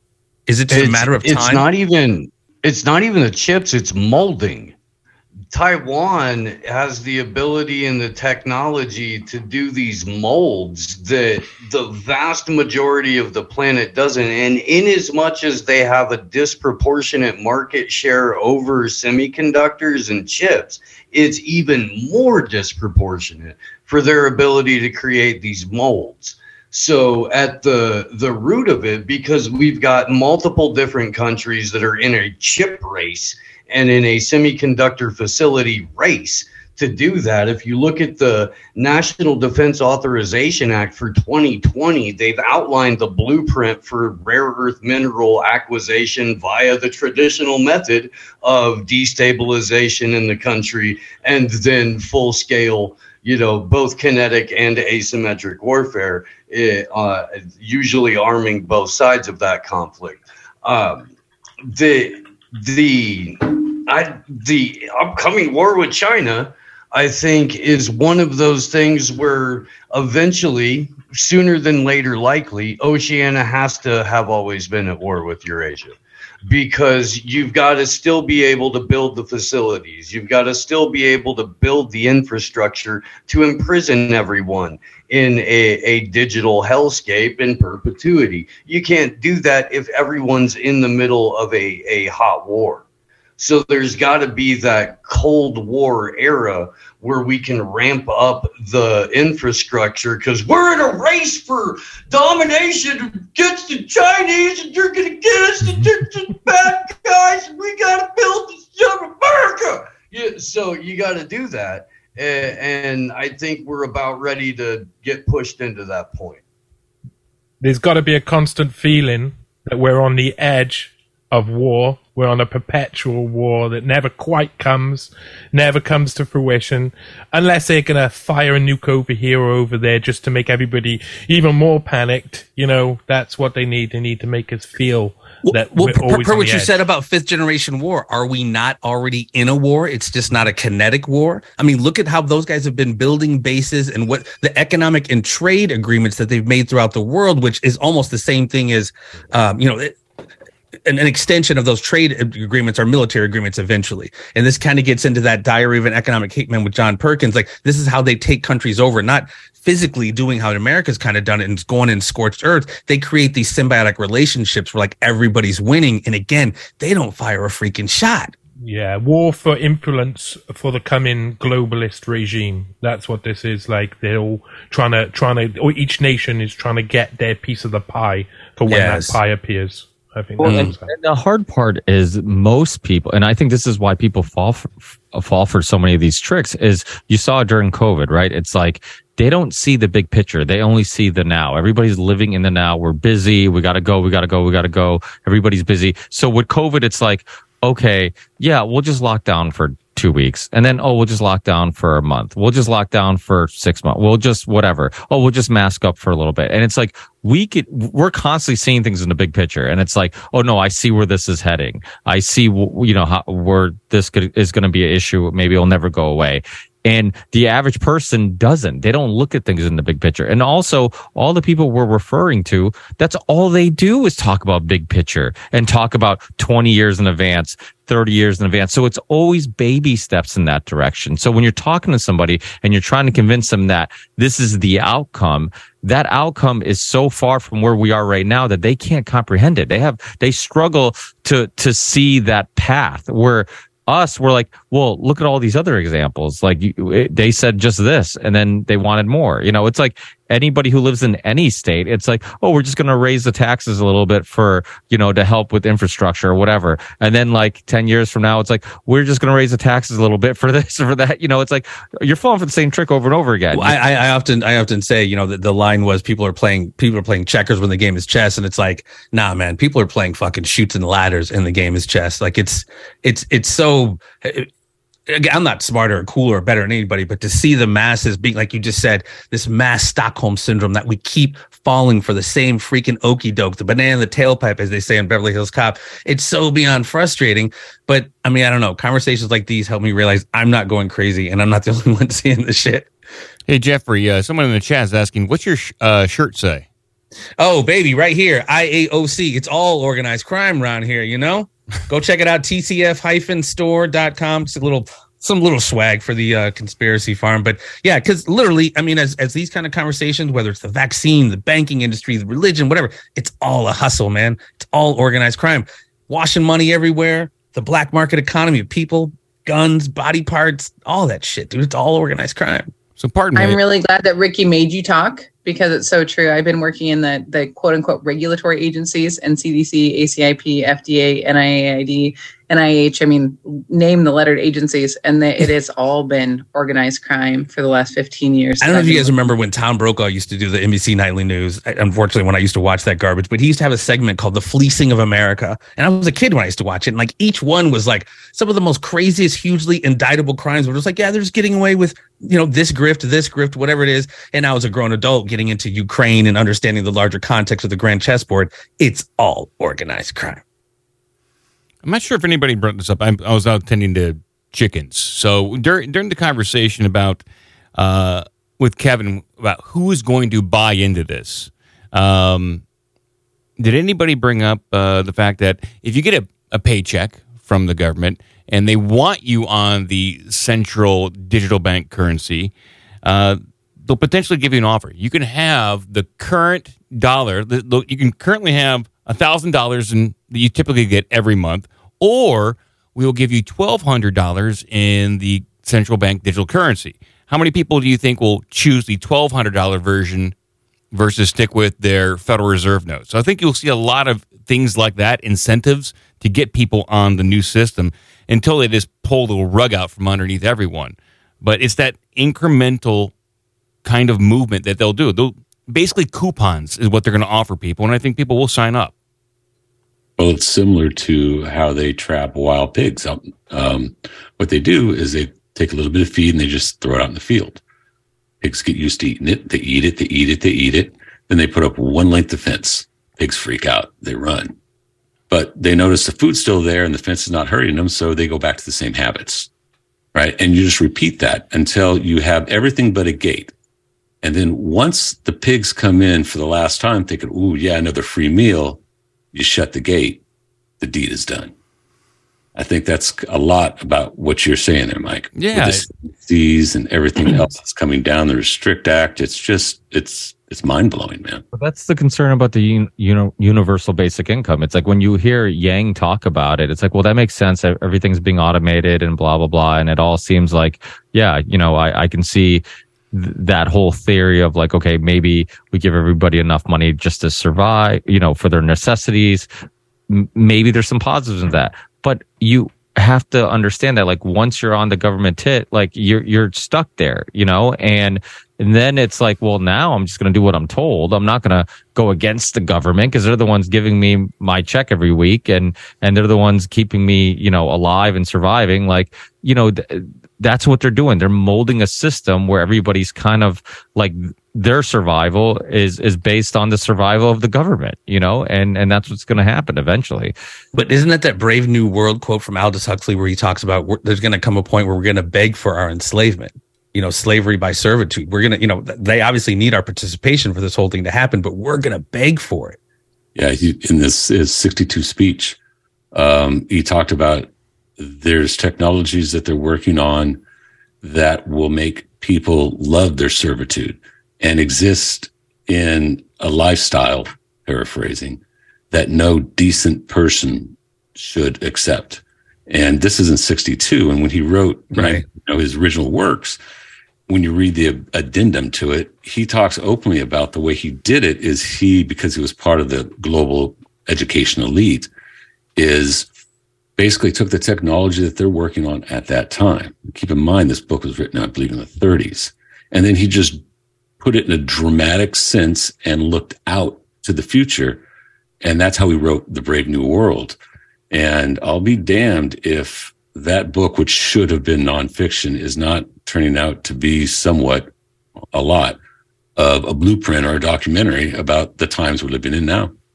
I've got to completely digress. Sorry, Charlie, but you, sir, Nature Boy, how long you been a voiceover actor, sir? You should be narrating documentaries like yesterday. I've been doing voiceover. I've been in SAG since 2009. Bro, you have a fucking future in some voiceover. Holler at your boy if you want to holler after the show. Anyway, go ahead. You're too kind, man. It's good money if you can get it like the old. It is. You can get a home studio. I record them from right here in my little home studio. But anyway. Same here. That's the beauty about technology is we can do things that would 20, 30. You do it? You do voiceover work already? You are in voiceover work? He did OBDM's intro. Yeah. Oh shit! My bad. I'm sleeping on him. No. He should be used everywhere. He's that good. Oh yeah. I have like 2 scripts I haven't written yet, specifically for him to do voiceover work with. But we talked about it like 6 weeks ago. I just haven't done it yet. That's all good, man. It's all good. I just loved producing. That's it, man. And I really enjoyed being around y'all on the Union because it's nice to be the dumbest person in the room and hear these amazing conversations and these different ideas that you're not going to hear in very few venues, man. Well, thank you for saying that. Now I can AI clone your voice and not pay you anything. That's coming, baby. That's coming. It's coming. It's already there. It's pretty good, but it's not as good as the real deal. Yeah, that'd really be fucked up if all of a sudden I'm hearing national ads and I'm going, dude, that's my voice. They're going to get there where they can just have some artificial voice do it. Oh, and acting, the whole 9 yards. I mean, the future holds. I remember back in the 90s watching those. There were like animated computer videos to like new age music and stuff like that. And I looked at my roommate and I said, man, it's not going to be too far down the road where you're going to not be able to tell where the computer ends and reality begins. And I mean, that was accomplished in the 2000s. Didn't James Earl Jones recently sell his rights and ability? They can AI his voice to do Darth Vader now? Yeah, I think so. I think he did license his voice to where... That's it, yeah. Yeah, to where now he will just be the voice of Darth Vader for however long Star Wars lasts. And I think they're doing... Mark Hamill, Luke Skywalker, did the same thing with his voice and his likeness. I think Bruce Willis did that. Bruce Willis did? Yeah, Bruce Willis. Yes. Man, so he's going to be Die Hard forever?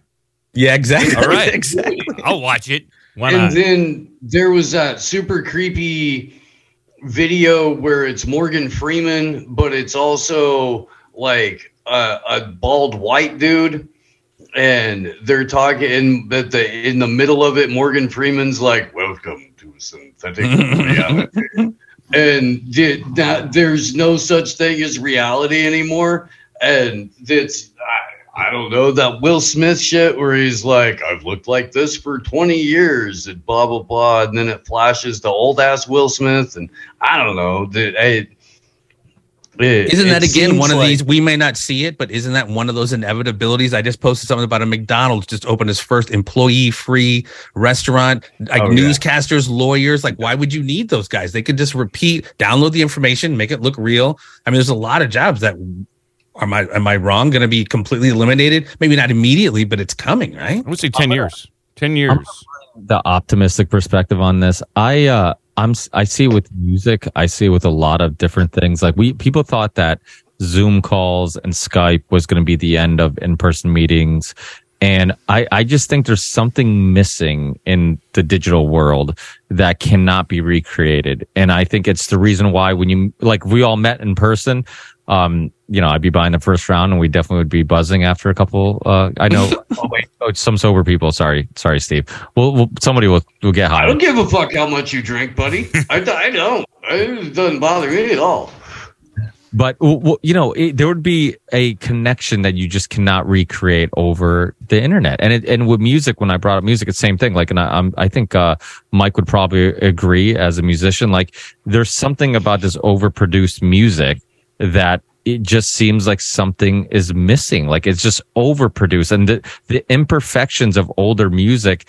It's like you can't even explain what it is, but you just connect to it better. It's like I like watches. There's something about a digital watch that I just don't get. Electric cars, I don't get. I think because humans are closer to a mechanical thing than a electronic or digital thing. Like we look at a digital watch and we're just like, that doesn't seem human. That doesn't seem like nature. There's a connection there. And, I want to believe that no matter how good computers and AI and all this technology gets, that there's still going to be something that seems like it's missing, and we just might not all. I mean, and I think that a lot of the people that we think about, like, that would accept that world immediately, it's because they are unhappy. And it's somebody brought it up earlier, like, it does seem like a cult. And how many of these people who join these radical lefties groups or whatever are just lost people who are looking for a home? They'd be the same ones who would join Charlie Manson or join whatever cult you can come up with. Like, they're just looking for a home. And then when they find this community, it's not so much because they actually, and I think it was Lindsay who brought it up, like, you go to protests, it's like everybody's just there, pretending they're really passionate about some bullshit. And it's like, you're right. It seems like that because a lot of times they are just bullshitting their way in this community. And they're like, okay, I found a home. And so I just want to be a part of this clique. And I finally have a community and friends and some sense of fulfillment, because now I feel like I'm fighting for something that seems right. So it gives me some sense of fulfillment, and it's all just fake, but, I try to look at it, from the optimistic perspective, that I think that no matter how much technology progresses, I think there's going to be some of us humans that are still like, I don't want to go into that world. Like, it still feels synthetic. It's almost like the resurgence of vinyl over the last several years. Like, everything is digital and all that stuff, but like vinyl, or even, and I'm old, so, I could sit home and play video games on my controller. If I walk past an arcade game in a mall or something, I am going in there and dropping some quarters in the old school game. But you're absolutely right. And I forget one of the titans of industry. They were talking about how children are born digital. So we are going to start getting phased out with, there will always be, but anyway, kids are just going to be raised with this stuff. They're not going to know the old school, vintage, whatever, but there'll always be that slice that of, be very nostalgic, if you will. But I think as time goes on, that stuff's going to slowly get phased out. But I appreciate the fact that you do have more of an optimistic view. Even though, like, we were just saying, Aldous Huxley's talking about this stuff from the 30s, 40s, 50s. I not to be fatalistic, but I have this almost kind of inevitability about where we're going, not immediately, but I do agree with you, Ricky, enjoying those slices of just old nostalgia, old school stuff, and not let the we are all so important, because we are not just living in like the new digital world. We've seen the transition we've been spectators. We've watched all this. And like you said, one of the biggest problems is there's kids like mine and probably many of us here, who have kids that we probably have in Vegas or somewhere. But those kids are going to grow up in a world where, like, this is the norm. Like, this is just normal. Like, having an Instagram page, spending all day on TikTok is the norm. And whatever you grow up in, that's the norm. So unfortunately, like, that is scary, that there's going to be people who grow up and it's like, oh, like, having zero privacy and knowing that everything I do online is being downloaded by Google, and and my Android is listening to me at all times. Like, that's just normal, and that's just the world we live in. And we need people who have lived previously before, and lived and seen the transition to be like, no, this is a normal, and it wasn't always normal, and we need to like save them before, like Jeffrey said, we're all gone. And then, the only people left are other people who grew up in this normal, So. And we're already hearing it now. Like, why would I talk to you? And it's sustained. Why would I text me, you fucking idiot? And that's what's going to be like, why would I go hang out with you? Let's meta. Let's go to our digital hangout. And again, I don't want to be fatalistic about it, but that seems like that's the trend they're pushing us towards, is no human interaction. You can get into why the masks existed and all that other stuff to limit human interaction, facial expressions, these subtleties of human interaction that make human interaction what it is, and they're slowly chipping away at it to enter meta, don't call me and talk to me. I don't want to hear your voice. I want an emoji and shrink the language down so it's all about images as opposed to, I don't know, I could be reaching there, but yeah. You said that the kids are going to be born digital, but I and you're right, they're born into this digital facade that's placed on top of them that they're supposed to like merge into, and they get addicted to it, and that's by design, right? The endorphins or dopamine, whichever one it is. But, we're actually born analog, and nature is analog, and we react to analog more deeply than we react to digital. We feel better about analog than we feel about digital. And even there was this woman who her kid was getting into the whole trans thing. And so she took her phone and her computer away, and she made her start gardening with her. And she, within like a week, dropped the whole trans thing, because gardening is analog and her mother is analog. And she actually wants that more than she wants the endorphins or dopamine, whichever it is, of the electronic realm, because humans are of nature and nature is analog. What we really want is this. And I had Sophia Smallstrom actually sent me a bit of her voice that had been spit out by one of these AI voice, things. And she was like, tell me, before she told me, she's like, is this, how do you feel about this basically? And I was like, no, that doesn't sound like you.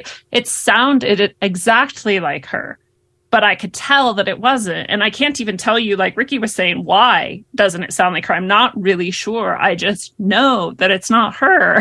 And so there's something they'll never get right. There's something that we all respond to that is beyond what they're doing. And that is why I'm optimistic with Ricky about how things will go. Even in Neil Stephenson's, one of his books, and maybe it was a young girl's primer, I'm not sure, but the rich people can afford to hire real humans to do their acting and their engagement and these things, and the poor people have to do the digital, so I think people want this, and I think they'll always want it. I think some people will accept like fake AI, deep fakes, even though there's a quality that is just not human. I think if you put the viewer in a stressful state and make them unsure, they will respond to it and accept it. But they have to be stressed already. When you were presented with that information, Lindsay, you were evaluating it. You weren't probably stressed, and you could probably analyze it. And like, and there's something about this not right. But if you're stressed and you have to make quick decisions, you'll probably buy into it.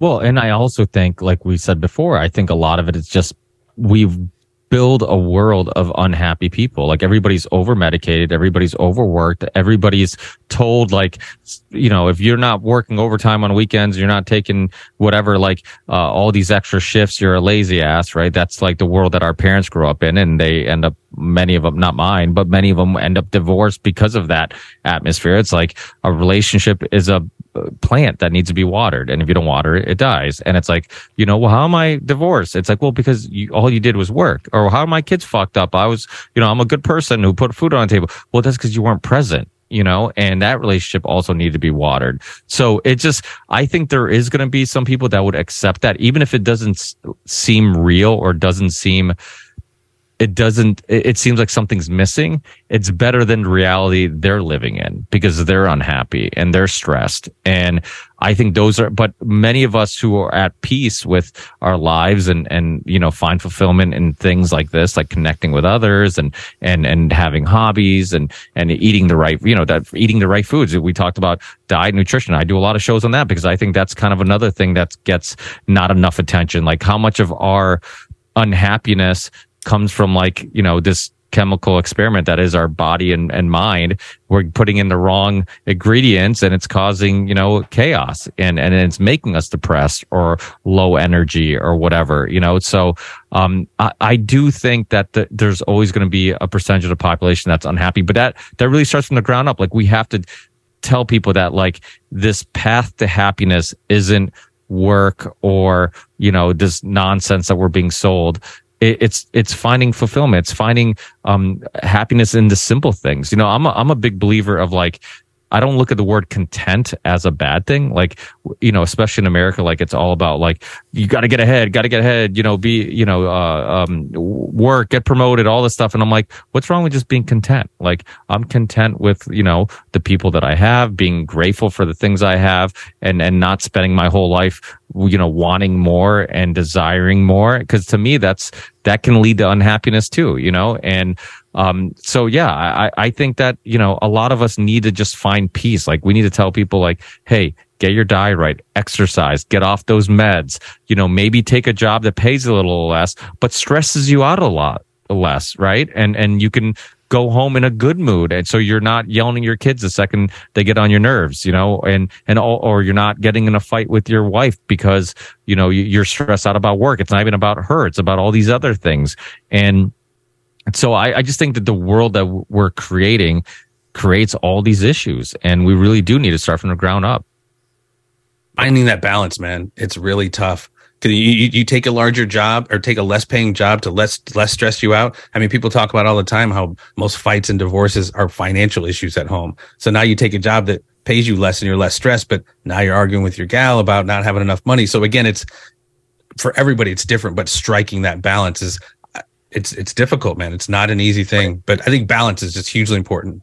But don't you think I know people that are like, well, I got to make that money because I got all these bills, and I'm like, yeah, that's all a part of the problem that I'm talking about, because you've been convinced you need the newest car, and you've been convinced you need that biggest house in the nicest neighborhood, and then you're a slave to that house, you're a slave to that car, you're a slave to all these material things, and none of the satisfaction is the death of desire. Like once you get that thing, desire's gone, satisfaction's gone, and you're back at the ground one again. So it's like you got to stop finding or searching for happiness in what the world has told you you'll find it, which is material things and financial. Not to go too deep down that rabbit hole, but I'm a huge Eckhart Tolle fan, and he always talks about there's our life and our life situation. Our life situation is our external shit.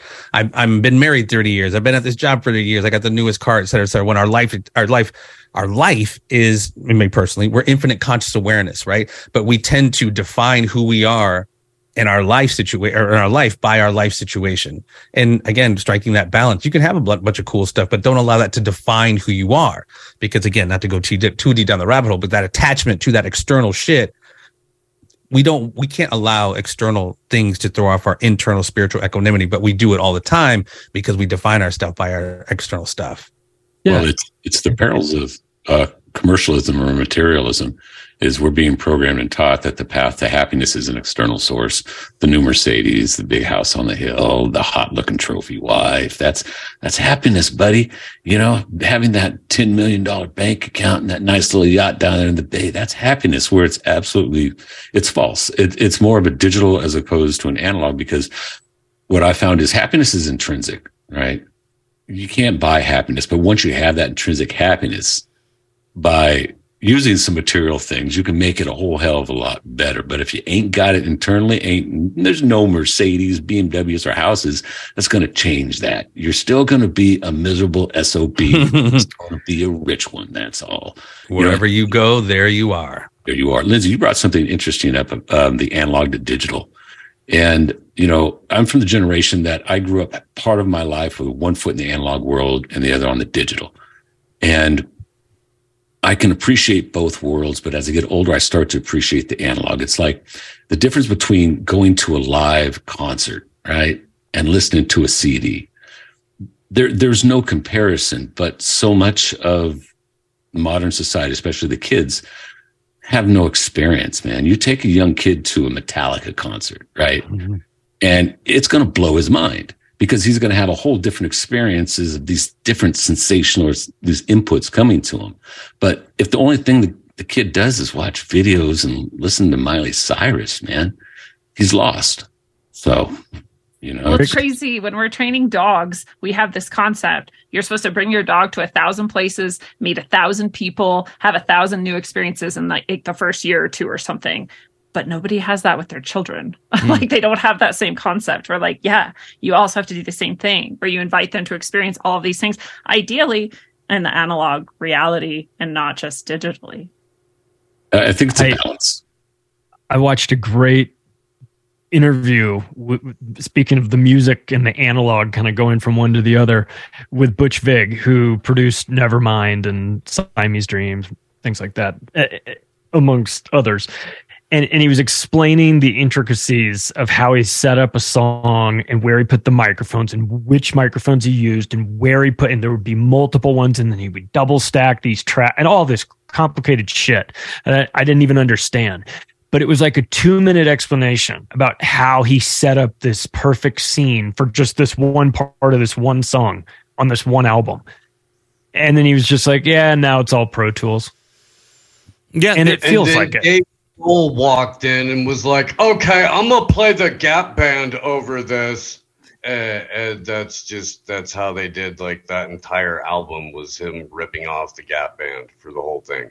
I think this speaks to the quality of music these days. My wife, she sings in a band, and I went to go see her play out live last week. And there's a different experience when you go see a live concert. There's a different energy there. You feel the music because air is being pushed off those speakers. They're moving around. There's other people there you're sharing the experience with. There's something unique there. And the way they practice is the way that the people back in the 60s and 70s recorded, which you recorded all live. And they try to record it as real as a live performance as possible. Now, currently, most people, they record with one person in a bedroom, and they do 20 takes. And then they copy and paste the best takes from each of those 20 to make one full song.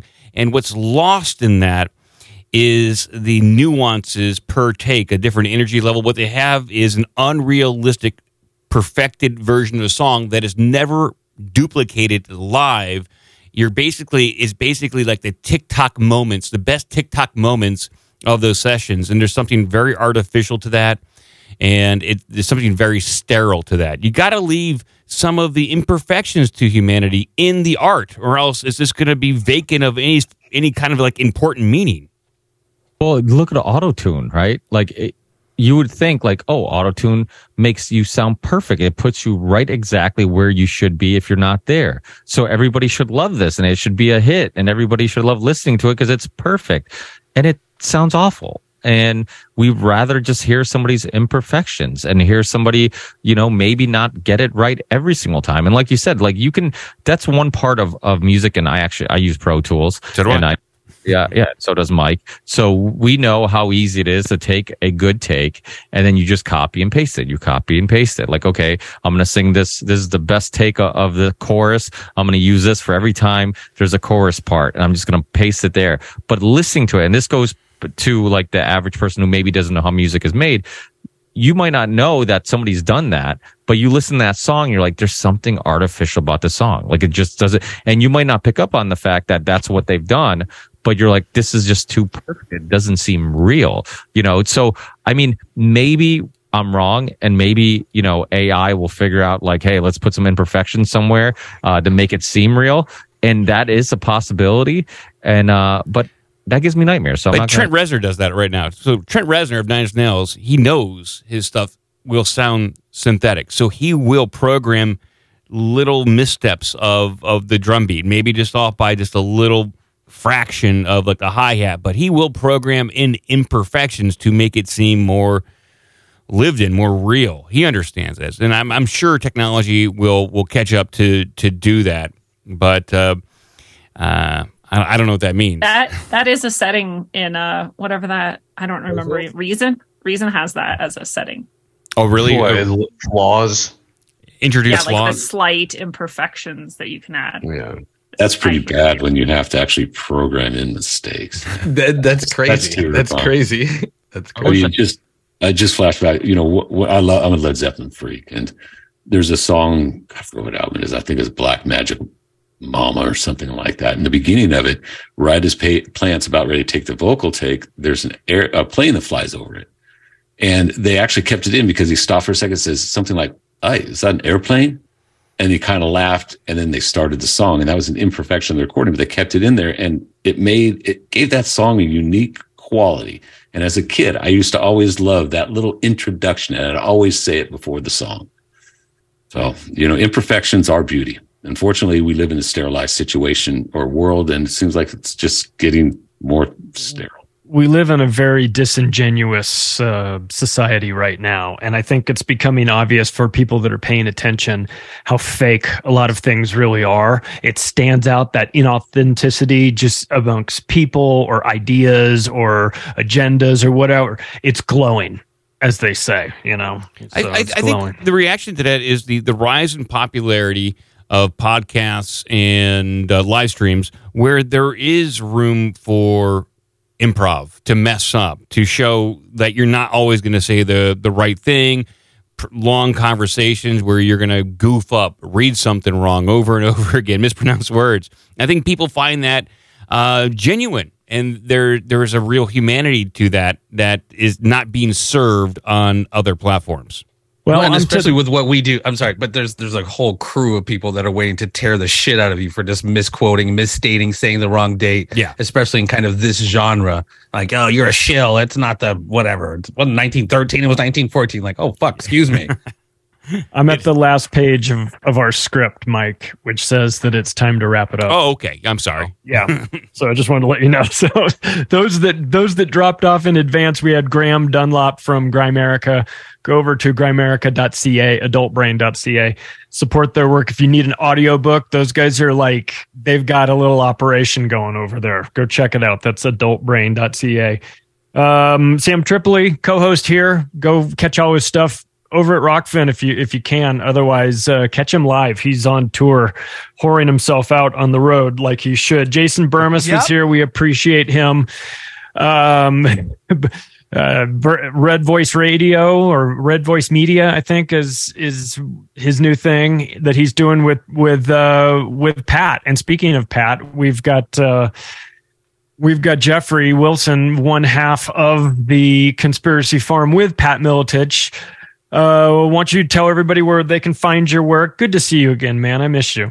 Yeah, absolutely. We just had Charlie on one of our last episodes. Like I said, I don't know how it works anymore. You could probably still find us under the Conspiracy Farm, but you could definitely find us under that podcast network. We've kind of taken that platform and expanded it. We got our show. We got my show I do called It's Me Speaking to You. I got former Raiders wide receiver Kenny Shedd has a show on there. Everything Combat, archived episodes of that. But that's where you can find us, that podcast network. And man, it has been so cool listening to you guys and chopping it up with you guys. And again, I feel like, not that I ever thought I knew it all, but I'm definitely playing catch up ball. You guys have been on your game, and it's really cool to get to know and meet some of you guys who I've never met before. Ricky, it's great to see you. Obviously, Charlie, great to see you, and nice to meet Susie and anybody else who I'm just meeting tonight. So thank you guys, and keep killing it. You guys are murdering the game right now. Oh, thank you. We appreciate you. Susie Olsen Corgan was on. She has dropped off. You can find spellers.com. Go check that out. Support her work. Also, my man Johnny Vedmore from Unlimited Hangout just dropped off. You can catch him on my current macroaggressions episode that's out right now. My interview with him talking about his Black Hand series, which is, if you like that good James Bond shit, he's talking about the real thing. In fact, including Ian Fleming in it as well. So I'm not even making it up. So some of the best stuff out there happening on Unlimited Hangout. Lindsay Sharman and I also get to chit chat every Sunday, which is great, on our Day Zero show. What's going on with Rogue Ways? So much is going on. I do 3 episodes a week. I live stream all of them at 7 p.m. Mountain, 9 p.m. Eastern on Sundays, Tuesdays, and Thursdays right here on rockfin.com/rogueways. You can also go to rogueways.org. I have all kinds of stuff there, my books, my sessions that I do one-on-one with people, and more. And I am on every podcast app and platform, so you can also listen to Rogue Ways anywhere you like to do that. And it is really awesome to be here with you guys, so thank you so much. We appreciate you. I'll see you on Sunday as well. Nature Boy, I'll see you on Wednesday on the Chuck Ocelli show. Yeah, we brought back Wild Card Wednesdays, made some changes, and we're moving by the wild card.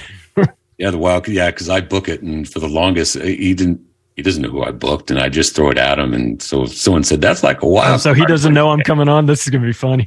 No, we've upped our game, man. I kind of got out of this shit. I was like, dude, you need to do a little bit more show prep, man. He's like, yeah. So we're upping it. We're on Rockfin. So we're actually moving into the video world. You're going to see ugly faces like mine and his occasionally. We have Chris Graves three nights a week doing Digging Chris Graves. And anybody out there on this panel or any listeners out there, Chris Graves is almost like the new Jordan Maxwell, man. The guy, he's great. He's super into. He can find you anything. He might be AI. Has he sent you that Dave McGowan on the Boston bombing video, the presentation he did on Caravan to Midnight? No, I gotta hear that. Celebrating the 10-year anniversary of the fakest event around, Boston bombing. I'll have him send it to you. It's a mind blower, dude. Dave McGowan like I've never seen him before. But other than that, I'm just thankful you guys invited me on. I always have a good time here. We always enjoy you coming on, but I feel like I hear you all the time because I listen to OBDM, and I get you in the intro. So twice a week, baby. Twice a week. Oh, by the way, Mike, I'm glad to hear about your chicken, man. Yeah, well, really. one saved, one lost, but it's a battle over here. It's a battle of attrition over at Mike's farm. I'll tell you, it's not good. Steve Poikonen and Pasta are doing the most hilarious wake-up show in the planetary universe. Where can they find it, Steve? Rockfin, Rumble, and now you should be able to pick it up through your podcast catchers and all that kind of good stuff. Monday through Friday, 7 to 10, I do AM Wake Up with Craig Pasta Jardula, and it's media deconstruction and jokes, and we have really cool people on, and you should pull up for it. Absolutely. I also do a show on Sundays called Slow News Day, and I do a show every Tuesday called Blunt Force Wisdom. Both those shows are on the Slow News Day Rockfin channel, and then all podcast apps and stuff like that come through. And as always, incredibly thankful and incredibly humbled to be on the best ensemble podcast in the multiverse. Thank you guys, rock. We love you. We appreciate your work. You guys are doing good stuff. People need to just get comfortable turning on Rockfin in the morning live. And if they do or that, Rumble, do that. Yeah. Or Rumble. Yeah. I mean, people are getting away from televisions and just replacing it with that. Hey, Ricky, before you plug your show, do you have Kevin's info? Because he dropped off relatively early on. Kevin Jenkins. He's good friends with Susie, and they're both on Instagram. I would really recommend following them. I know Susie's is activist_Susie, and follow her. They're always on this vaccine COVID topic and always up to date with everything that's going on. They're very proactive. They're at every event. So definitely check them out. I'll send anything that Mike might not already have to put in the show description but Kevin's been on before one other time, and he's always awesome. He's a great speaker. You can see why he goes to all the events and kills it, because he just kills it every time he talks. He's just awesome to listen to. But and then the rippleeffectpodcast.com. Is my turn? Can I plug? Yeah. I caught your Jim Brewer. I thought it was really good. Yeah, Jim, thank you. I really appreciate that. Yeah, Jim's awesome. So I give him a lot of credit for being outspoken, and it was a great honor to talk to him. And honestly, it's been a hell of a ride, man. Since I know some of you guys have been doing this longer than me. Mike, I think, has been doing it longer than me, but it's fun. It's fun to get to know all these people, and let's still hammer down this idea of a live Union of the Unwanted. I would love to get all of us together. I would love to hang out and meet people in person. And that's going to happen. We're going to make that happen in Las Vegas at some point. In Las Vegas, I mentioned to Sam a few years ago, a a conspiracy conference or conspiracy convention. Like, we set up booths on Friday, and then Saturday it's all Q&A, dude. Let's get the Rockfin people on the phone. You know what I mean? Like, holy shit. That shit. I can go to Vegas in a heartbeat for that. The Odyssey people are in Vegas. Oh, they are? Wow. Well, okay. the game that weekend headquartered here. The game that weekend would be, how many feds do you spot? Like, hey, Charlie, that's a fed. Hey, that's a fed. Like Sam said, look at that square jawline. That's a fed. What we need is those little stickum signs. We can just pat them on the back, go up to them, hey, brother, how you doing? Smack it on there. It just says fed in the back, like we're in the parking lot of a Grateful Dead concert. My Midnight Mike is doing the funniest podcast in the world. It's called Our Big Dumb Mouth. If you haven't subscribed to it yet, well, what is holding you back? It's like being in the middle of a gigantic inside joke that Alex Jones is narrating. Yeah, we really don't have any guests. I guess to our own detriment, I guess. But we stream live Wednesday at 7 p.m. Eastern Standard Time, and then again on Saturday at noon. So you can check us out at obdmpod.com. It's just a whole bunch of fun over there, and news, headlines, and weirdness. It's there's a lot of malarkey. Tons of malarkey. And I was promised by the Biden administration no more of that. Well, And yet there it is. Macroaggressions goes out twice a week in audio format, wherever podcasts are served. In video format, Rockfin, Odyssey, Band.video, Vigilante.tv, website, theoctopusofglobalcontrol.com. You can follow me on Twitter at macroaggression. I write books. You can buy them if you'd like and support the work over at Amazon or barnesandnoble.com. Thanks, everybody. See you next week. Thank you all. See you guys. 2 weeks from now. Thanks again, guys.